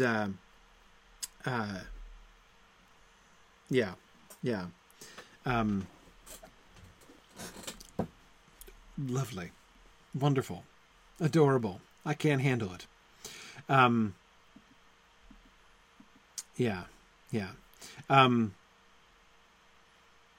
Okay, let's keep going. We got to look at the second draft. Except wait, one more bit from the first draft. Some more questions from the Hobbit children. Mary, remember, this is right after they're told no more questions until after supper, and Mary's like, dude, we have to go to sleep after supper. I'm not gonna get to ask any questions then. And Sam, remember, Sam essentially says like, "Oh, you have spotted my cunning plan." But anyway, but though also there, I didn't quote that because again, I had to leave some bits out or we'd be here all night. But the bit where Sam gets all stern with him, right? Again, I love that. I get Sam speaking like a father, right? You know, like he's affectionate with them and he's kindly and they push and push, but there comes a point where he's like, done, right? And they're like, okay, Dad, right? Love that. Like when, you know, the way that he can, again, see, it's this passage more than anything else. That is the whole epilogue more than anything else. If I already had Tolkien's letters, which sufficiently convinced me that Tolkien was a really good dad to his kids. I was already convinced by his letters that he was a good dad to his children. But this epilogue by itself would have been enough to convince me that Tolkien was a really good father. This is somebody who knows a thing or two about, not just has had experience with, but knows how to handle this situation really well. Paternal hats off to Tolkien in this passage. But anyway, okay. About horses, said Mary. How many horses did the riders lose in the battle? And have they grown lots more? And what happened to Legolas's horse? And what did Gandalf do with Shadowfax? And can I have a pony soon? He ended breathlessly. That's a lot more than one question. You're worse than Gollum, said Sam. You're going to have a pony next birthday, as I've told you before. Legolas let his horse run back free to Rohan from Isengard, and the riders have more horses than ever, because nobody steals them any longer. And Shadowfax went in the White Ship with Gandalf. Of course Gandalf wouldn't have left him behind. Now that'll have to do. No more questions, at least not till after supper.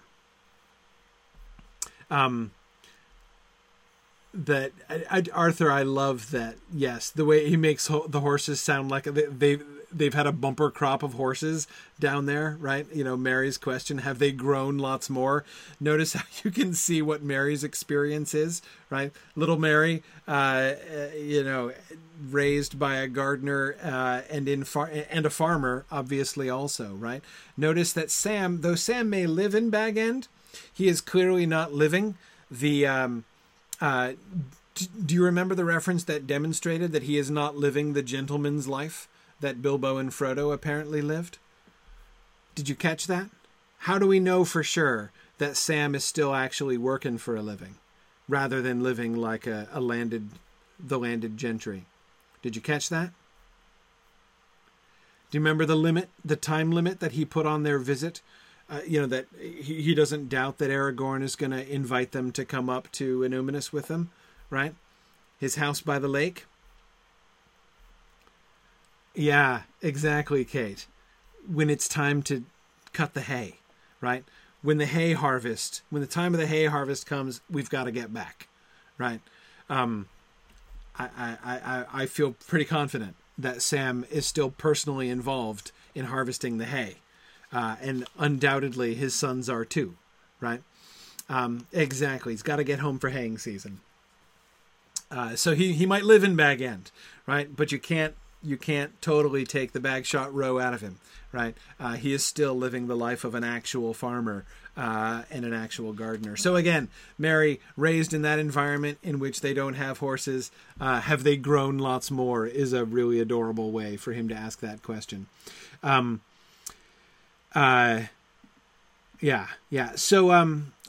Nancy, yeah, there are plenty of other horses in Valinor. That's where the Maoris came from in the first place, right? So, Shadowfax will find his real people, there in Valinor. It's all good. Karina says she basically is this kid. Yeah. And can I have a pony soon? Yeah. I love the greater detail we get on this later, that Meriadoc is going to bring home for little Mary for his birthday a pony from Rohan, right? The next time that he comes back from Rohan. How awesome is that? Yeah. Kate Neville is wondering if Mary little Mary might have a dim memory of Bill the Pony. And we don't know exactly how old Bill the Pony was when he and Sam began their friendship, but yeah, I mean, he certainly will have passed on by now. But yeah, maybe Mary can remember him. Yeah. And Takako, I agree. Like, they have lots of horses now because no one steals them anymore. Is a really wonderful answer. And again, notice the way in which, again, the Red Book just kind of comes out. And I'm thinking back to that reference to old Saruman earlier on, right? His language is just Sam's language is just peppered with references to the Lord of the Rings itself, right? It's like the idiom that he speaks. You're worse than Gollum? What does he mean by that? Why does he say you're worse than Gollum? Yes, string or nothing, working two guesses into one, right? Exactly. He's quoting, right? Practically quoting, right? And notice here with Gollum, as before with Saruman, notice how indiscriminate he is. That is to say, like, he's comparing his son to Gollum. He was comparing all of his children. You know, he was essentially putting himself in the position of Saruman, calling his own children, you know, ragtag, because they're characters in the story, right? Remember, as Sam himself foreboded on the stairs of Cirith Ungol, even old Gollum might be good in a story, right? And it turns out, yeah, old Gollum is good in a story. Clearly. Okay. It's getting late. Second draft. Here's the beginning of the second draft. I have fewer on the second draft. We're getting there. And Christopher, I agree. The illusions do argue that he expects the children to be very familiar with the story. Yes, exactly. Or at least, Christopher, the other thing that I would say, lead them to want to know the story, right? To build their anticipation towards hearing the story. Anyway. What are you doing, Sam Dad, dear? She said at last. You said you were going to rest, and I hoped you would talk to me. Just a moment. Eleanorella, I have a hard time saying that word. Eleanorella, said Sam, as she came and set her arms about him and peered over his shoulder. It looks like questions and answers, she said. And so it is, said Sam. Mr. Frodo, he left the last pages of the book to me, but I have never yet durst to put hand to them. I am still making notes, as old Mr. Bilbo would have said. Here's all the many questions Mother Rose and you and the children have asked, and I am writing out the answers when I know them. Most of the questions are yours, because only you has heard all the book more than once. And she immediately says that she has heard the book 3 times. Yeah. Okay, so Sam Dad is really interesting to me. We know, Sam used the word dad all the time to talk about Hamfast, right? My old dad, right, he always used to say. Would he have addressed him as Hamdad directly? It's possible, I guess, but a really interesting, familiar form of address that Tolkien gives to Eleanor here. Anyway, okay.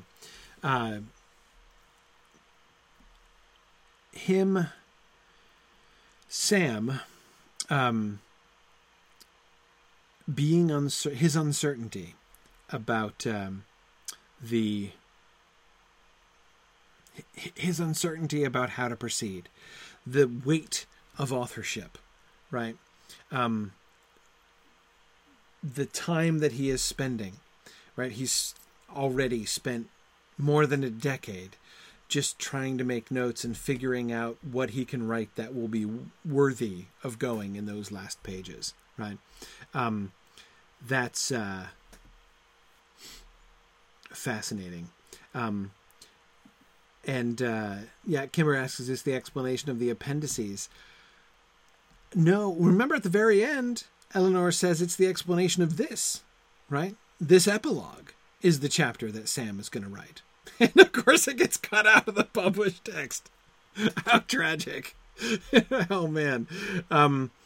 Yeah. But Christopher, I agree. This feels so right. Exactly like Sam, right? He would be very nervous about putting himself forward, even with Frodo's blessing, right?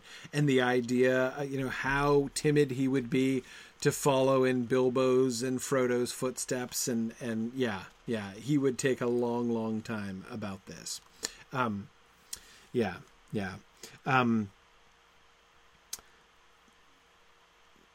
Yeah, good.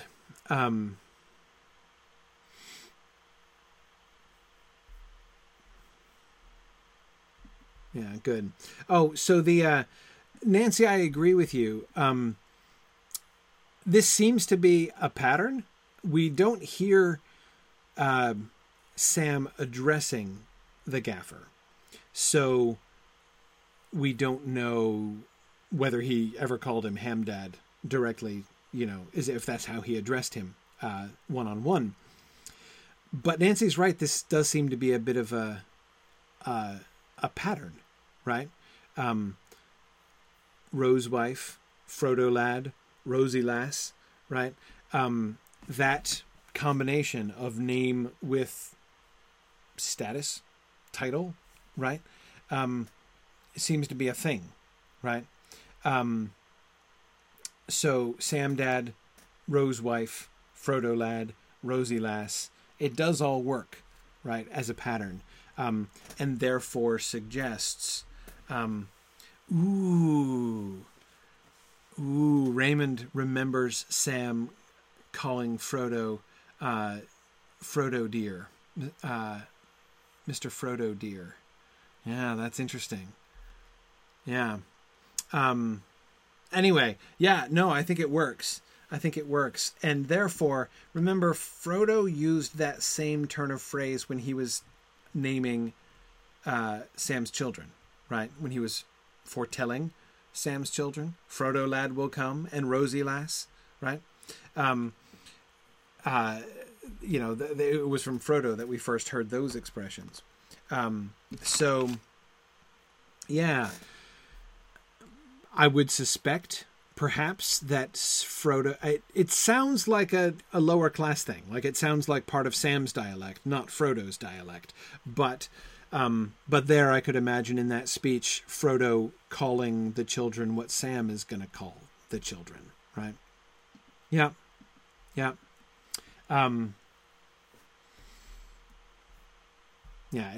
That Sam Dad kind of took me by surprise, but yeah, the more we think it through, the more sense that seems to make. I love this metaphor. Back to the elves.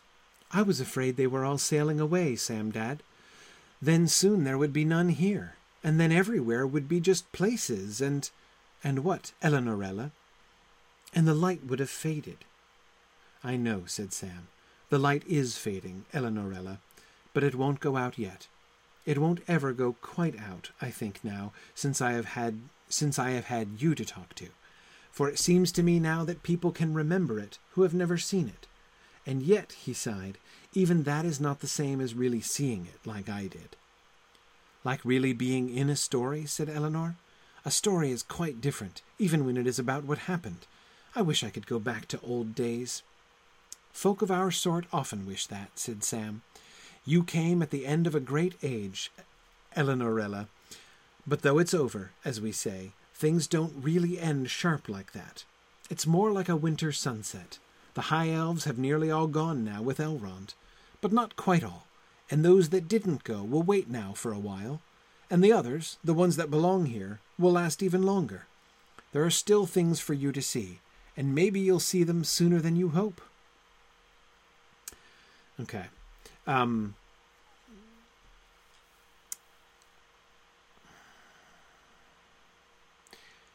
So much here. The light would have faded. The light won't ever go quite out. So here you can see in this conversation Tolkien again trying to capture that same thing, the just places thing. I'm a little disappointed at how just place, like they will be just places. It's still there, but it's kind of shunted aside. It's not given the same focus that it is when Rosie says it in the other version, which I like very much better. Tolkien still mentions it, but he seems to want to come down now more strongly on the second point, or the second metaphor. The light would have faded. And I like the extension of that metaphor, especially the simile that he goes on to make to the winter sunset. It's like a winter sunset. Things don't really end sharp like that. It's not all of a sudden dark. Yeah. Nancy, I'm not 100% sure why it's like a winter sunset specifically.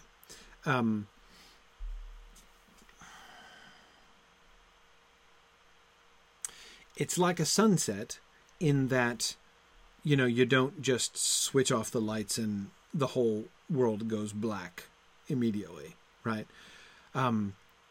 Again, to imagine the elves just vanishing from Middle-earth and suddenly the light is totally gone from Middle-earth is like imagining an evening without the gloaming, right? Just daytime, night. And of course we know the elves love the gloaming, right? The gloaming is a very elvish time. So it seems fit to compare it to sunset and the gloaming. But it seems to me perhaps there is something in the quality of sunset in winter that Sam is thinking of that I am not able to think of, probably because I spend so much less time outside than Sam did. But certainly the fact that it seems to happen too soon, Nancy, as you're suggesting, right? The soonness of a winter sunset, that it's sunset all of a sudden when you felt like the day was barely, getting along, right? Perhaps in that sense, like he's comparing it to a winter sunset in order to capture the I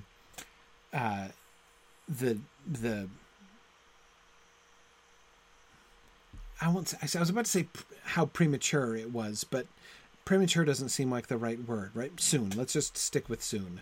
Yeah. Untimeliness. Yeah, but see, again, James, that suggests that the timing is wrong, which it's not wrong. It just comes sooner than you would want it to come, right? And that is certainly like a winter sunset. The other thing, of course, is, Julie, as you're suggesting, not only does it come too soon, but it also, of course, leaves us in the cold, right? That sense of the bitterness and the desolation of Middle-earth without the elves is like a winter, much more like a winter night than like a summer's night, certainly. Yeah. I think that's what he's comparing it to.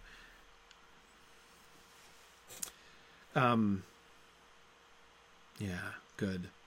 But it's still gloaming, right? There are still things for you to see. The other passage that I really love here. For it seems to me now that people can remember it who have never seen it. It won't ever go quite out, I think now, since I have had you to talk to. He used to think that the light was going to go quite out.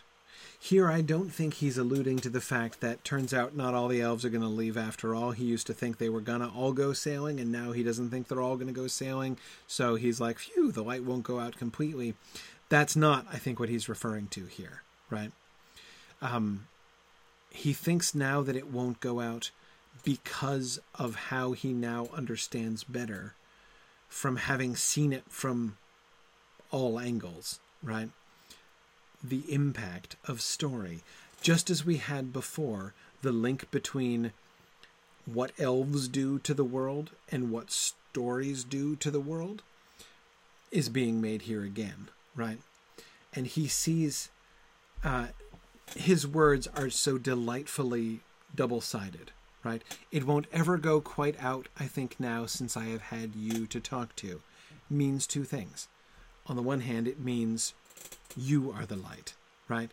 I no longer worry about the light going out because I have you. And not only just because I love you and you bring light to my life, but also because the elvish light, he sees the elvish light living on in Eleanor the Fair, right? He can see clearly, certainly, at least as clearly, right, as anyone else, that the elvish light lives on in his daughter. So he's complimenting her, and he's talking about how much he loves her, but it's more than that too, right?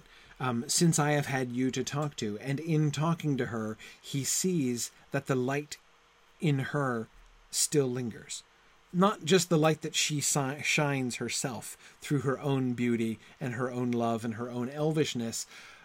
Instead, the desire in her, right? She will keep the light alive because of her relationship to the stories. What has been awoken in her by the stories that she has heard from him has shown him, since he's had her to talk to, that the light won't ever go quite out, because we who hear the stories keep the light alive. And Eleanor is the first, right? She is the first generation of those to keep the light alive because they know the stories, right? And it's not the same, right? And she will get a chance, maybe. There are still things for her to see, and maybe she'll see them soon, like, within the next couple weeks. But exactly, Christopher, we readers remember these things that we've never seen. The way that Sam, through this comment, kind of even glances at. Again, remember, this is where the metatextuality of this comes in again, right? As Sam is literally talking to a reader of the Lord of the Rings, right? Eleanor is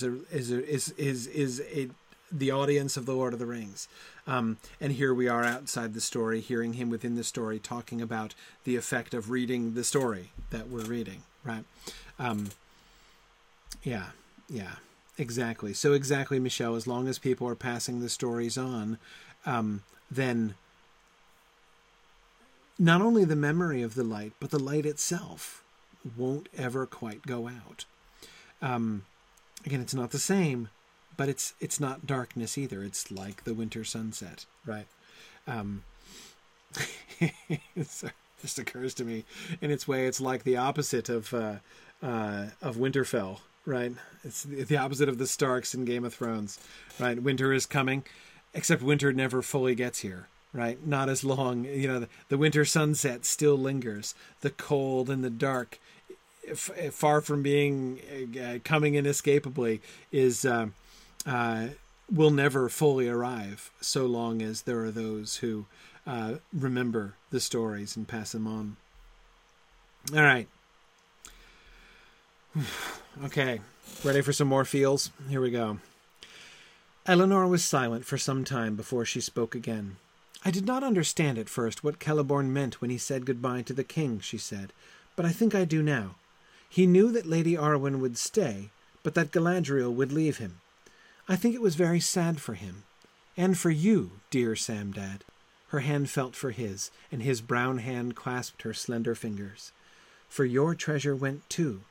I am glad Frodo of the Ring saw me, but I wish I could remember seeing him. It was sad, Eleanorella, said Sam, kissing her hair. It was, but it isn't now. For why? Well, for one thing, Mr. Frodo has gone where the elven light isn't fading, and he deserved his reward. But I have had mine too. I have had lots of treasures. I am a very rich hobbit. And there is one other reason, which I shall whisper to you, a secret I have never told before to no one, nor put in the book yet. Before he went, Mr. Frodo said that my time maybe would come. I can wait. I think maybe we haven't said farewell for good, but I can wait. I have learned that much from the elves at any rate. They are not so troubled about time, and so I think Celeborn is still happy among his trees, in an elvish way. His time hasn't come, and he isn't tired of his land yet. When he is tired, he can go. And when you're tired, you will go, Samdad. You will go to the havens with the elves. Then I shall go with you. I shall not part with you, like Arwen did with Elrond. Maybe, said Sam, kissing her gently. And maybe not. The choice of Luthien and Arwen comes to many, Eleanorella, or something like it. And it isn't wise to choose before the time. Oh, man.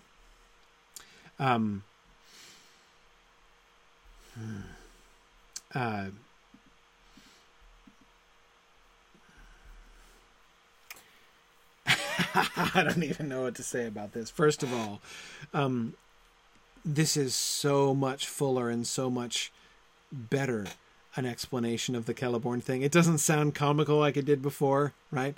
Oh, I think he's sad. So he's happy in an elvish kind of way. I mean, I love that from before. It's really Sam. It's very funny. But this is so much clearer, right? And the way in which Sam connects it to himself, the way that we can see Tolkien thinking through exactly what we were noticing before, right? That Sam being whole now, right? Not torn in two, completely whole, except not 100% whole, maybe 98% whole, right? We can see Tolkien processing that more. And the way that he now brings back the Celeborn references and brings it squarely into Sam's context, right? I can wait. I think maybe we haven't said farewell for good, but I can wait. I have learned that much from the elves, at any rate. That is absolutely wonderful. Yeah.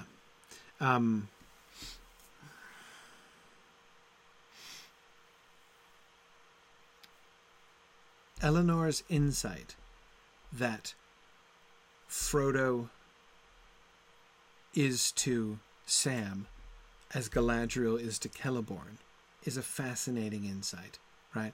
A fascinating insight for his daughter to have, who never met Frodo and never saw Sam interacting with Frodo, right? But has read the book. So she knows, right? She's read the book 3 times. She knows how her dad felt about Frodo, and doubtless has had many, many times to see, Sam talking about Frodo and reflecting on it. I am glad Frodo of the Ring saw me, but I wish I could remember seeing him. Oh, man. Her gentle insight into how much Frodo means to Sam and to how deeply and profoundly Sam loves Frodo is wise and beautiful and touching. And his response, not denying it at all, right? He doesn't deny it at all. It's perfectly true, right? But notice his response. It was sad. Like, yeah, absolutely.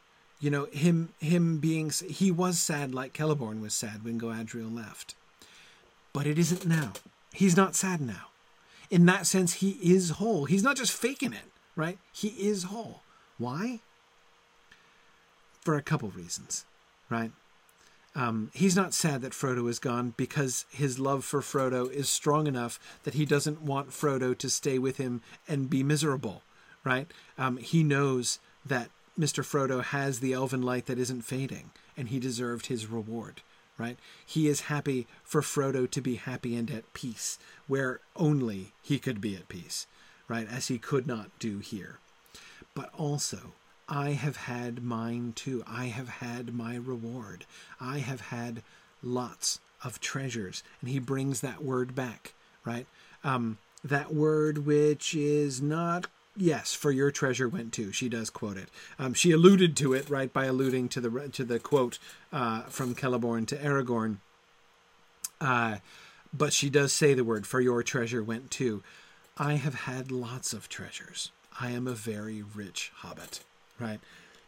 Yes, Frodo was his treasure, like Galadriel was a treasure to Celeborn, but he has many treasures, right? He has been given Rosewife and all of his children, and each one of them is also his treasure. He doesn't love Frodo the less for loving his family so much, right?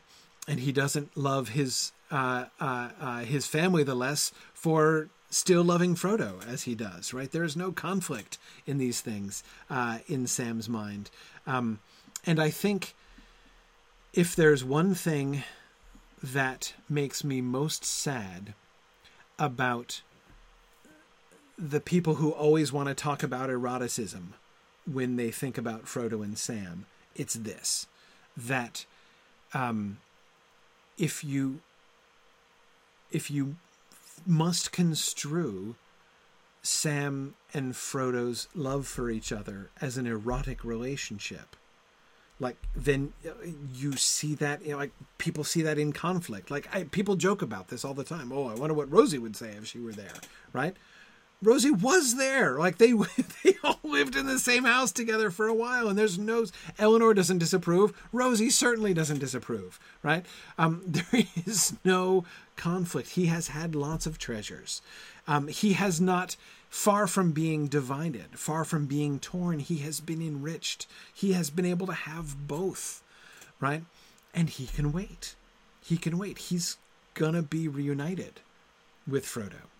But he's not impatient for that because he has his reward here now as well. Sam knows he's going to have it. He's going to have both, right? In that sense, he is whole, and he will always be whole, even though the sea longing is not going to leave him completely, right? This is just such a remarkable passage. And I feel like, again, this is when people... It's the thing that frustrates me. I feel so little desire to downplay the love between Frodo and Sam. Like, that is so not the point. But Eleanor has such a sharp insight into the significance of that love that, again, I just want to, like, refer people to this passage. Kimber's amazed that Eleanor wants to sail away with him. Well, here I think Kimber, she's thinking about Arwen, right? So again, think about the kind of relationship that she has to the story that she's read 3 times. And I forget who earlier on was talking about, children often relating to seeing themselves in the story, finding, themselves in the story. Easy for Eleanor because her name is indeed in the story, right? The flower. And so she feels a close connection to Lothlorien. She would, it's not shocking to think that she found the parting of Arwen and Elrond a really poignant moment, right? That's a bit that really jumped out at her. And when she is, when she's hearing about her dad now whispering this secret to her, that someday he is going to sail away too, like Elrond did, she immediately goes there, right? One of the things I think that we can see here is just like Sam's vocabulary is all about the story, right? So is Eleanor's, right? She immediately links to that too, and of course, and then Sam, of course, goes right back to Luthien. Maybe and maybe not. The choice of Luthien and Arwen comes to many, or something like it, and it isn't wise to choose before the time. You say that now. You might not feel that way, and don't commit yourself. And of course, we know Eleanor is not going to sail away with him, right? She is going to remain. And I think that Sam knows full well she's going to choose to remain. And again, as we could see earlier in the passage, it's important that she does remain, because the elven light needs to be passed on, right? Both narratively and genetically, right? The elven light needs to be passed on. She is going to be like Arwen. But of course, you'll notice the parallel that Sam establishes here, Luthien to Arwen to Eleanor, works, right?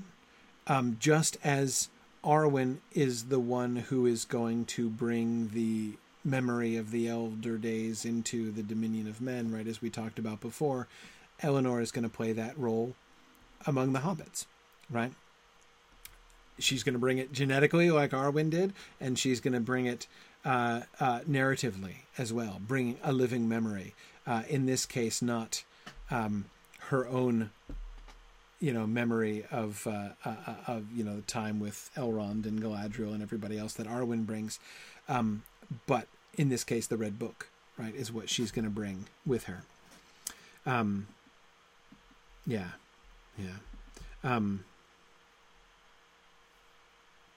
Good.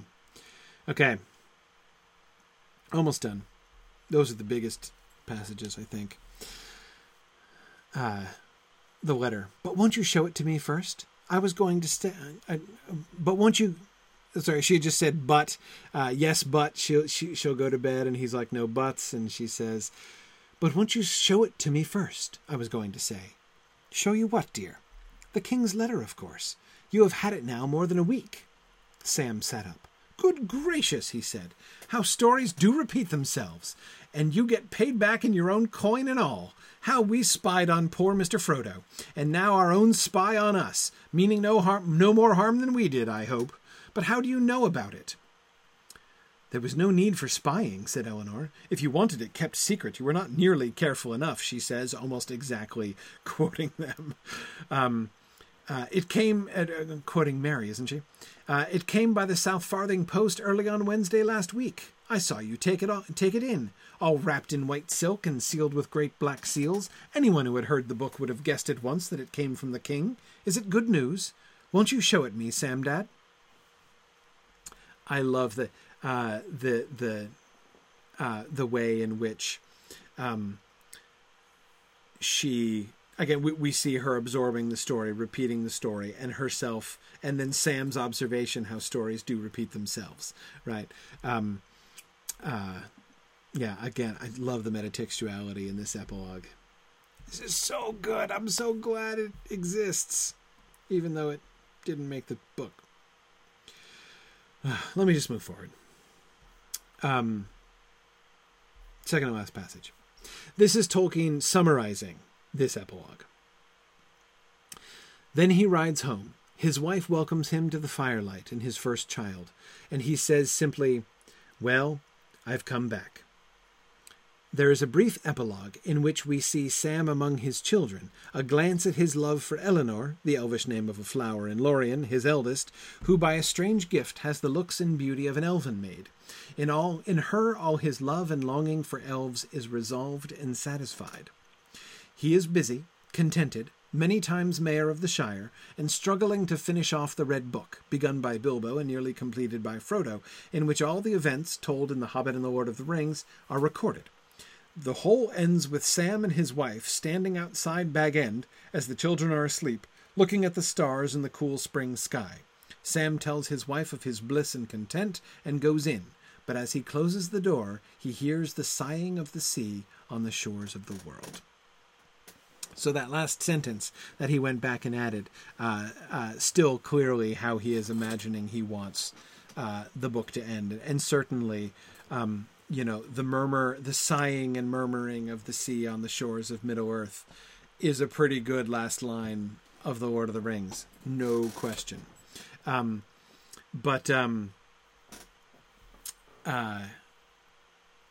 I loved this bit about in her all his love and longing for elves is resolved and satisfied, right? Eleanor is like both the embodiment of Sam's own love of elvish things, right? It's almost like, he, distilled all of his own elvishness into his first child. And she not only shares all of his love and desire for elves, but herself manifests all of that elvishness as well. Both resolved and satisfied. It is the final expression, and again, he is content, right? That desire to see elves. I remember Frodo was asking, right? Like, you wanted to see elves. What do you think, right? And do you still want to go now that you've seen them, he says, in Woodall. But, his desire is satisfied. He has his treasure. He has his reward, right? And again, this is another thing that I think just really underscores that sentence to me. I have had my reward, right? I am a very rich hobbit. Very rarely is a desire fulfilled in this kind of way, right? And we have the resolution that, because of course that was another way in which Sam was torn in two, right? The desire to stay in the Shire that he loves, but also the desire to leave it and go to the Elvish lands and see Elvish things. And now the Elvish lands have come here. Now in his daughter Eleanor, he has both, right? He's whole. He has the Elvish lands, right? He can like walk down to breakfast every day and say, "Elves, sir," right? And yet it's home as well. It's almost like that going to a place and it's still being like a distant place, right? The Shire itself is no longer just a place to Sam, right? In several different ways, several different dimensions. Oh man, all of this stuff. All of this stuff between like all the many different levels in which he's operating here. I understand, I think, the rationale for cutting this out of the text, and I still am not at all sad that the Lord of the Rings ends with "Well, I'm back," my favorite ending, but it's not like this stuff that gets cut out is just bad at all. This is really, really good stuff. Okay,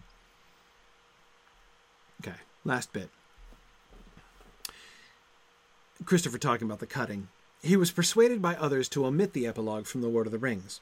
In a letter to Naomi Mitchison of 25 April 1954, letters number 144, he wrote, "Hobbit children were delightful, but I am afraid that the only glimpses of them in this book are found at the beginning of Volume 1. An epilogue giving a further glimpse, though of a rather exceptional family, has been so universally condemned that I shall not insert it. One must stop somewhere."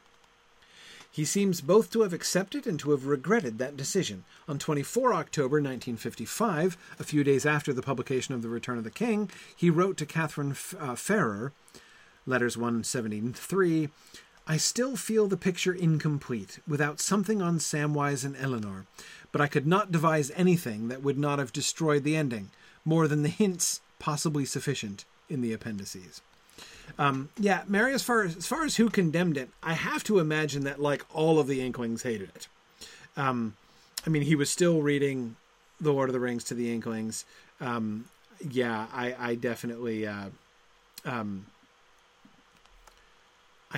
think that they must have all hated it. I mean, the fact that he says it had been so universally condemned, he's probably exaggerating, but yeah. Hugo Dyson always hated The Lord of the Rings. Everybody apparently hated this. So he doesn't insert it, but he still feels like the picture is incomplete without something on Samwise and Eleanor. It's them in particular, right? It's this scene, that second version of the scene where it's just a conversation between Sam and Eleanor that he really, you can see, right? I think the way that he ended the story with this really complex metatextual contemplation on what the role of story is and what the role and nature of his story is, and the way that he can both tell us more about what happens in the future and give us a clearer sense of what the transition into the Fourth Age is and what that Fourth Age is going to be like. All those things we get from this conversation, but it's more than just a clearer glimpse of the future. It's also an application of the story itself and a return to the discussion of stories from the Stair of Cirith Ungol in a way that brings it back very directly to this story itself. Yeah, I mean, I'm with you, Ronald. I think that was a really good ending. It is less complete. There's no question. The story is less complete without our getting all of that. But Well, I'm Back, totally an excellent ending. Yeah, but yeah, Kate, I don't know. Kate's asking, I wonder whether Christopher Tolkien had a voice. It must have. I mean, he was sending Christopher chapters in South Africa, right? Christopher Tolkien had to have had a vote in whether the epilogue was taken out. I think Christopher has to have been against it as well. I think Christopher has to have been one of those who condemned the epilogue. It's hard to tell. Christopher plays it pretty close to the chest here as far as his own reactions in his commentary here. I'm kind of wondering if I can detect a little bit of like he doesn't really like this in his comments, but I can't see anything clearly there. I think he's just being distant and dispassionate in his editorial way. Anyway, so once again, in conclusion, many thanks for Christopher Tolkien for letting us have it both ways. Right, for allowing The Lord of the Rings to still end with, well, I'm back, but still enabling us to see this. So there you go, Professor Tolkien. The picture is no longer incomplete, because now we know this other thing that you wanted us to know, without, it spoiling the effect of the ending anyway. Yeah.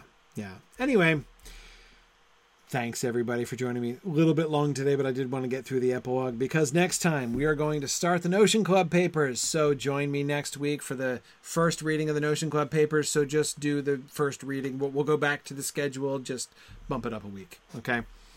All right. Thank you very much, everybody. And I will see you guys a week from now. Thanks, Mary and the Talon. Thanks, everybody, for joining me. And I will see you guys next week. Bye now.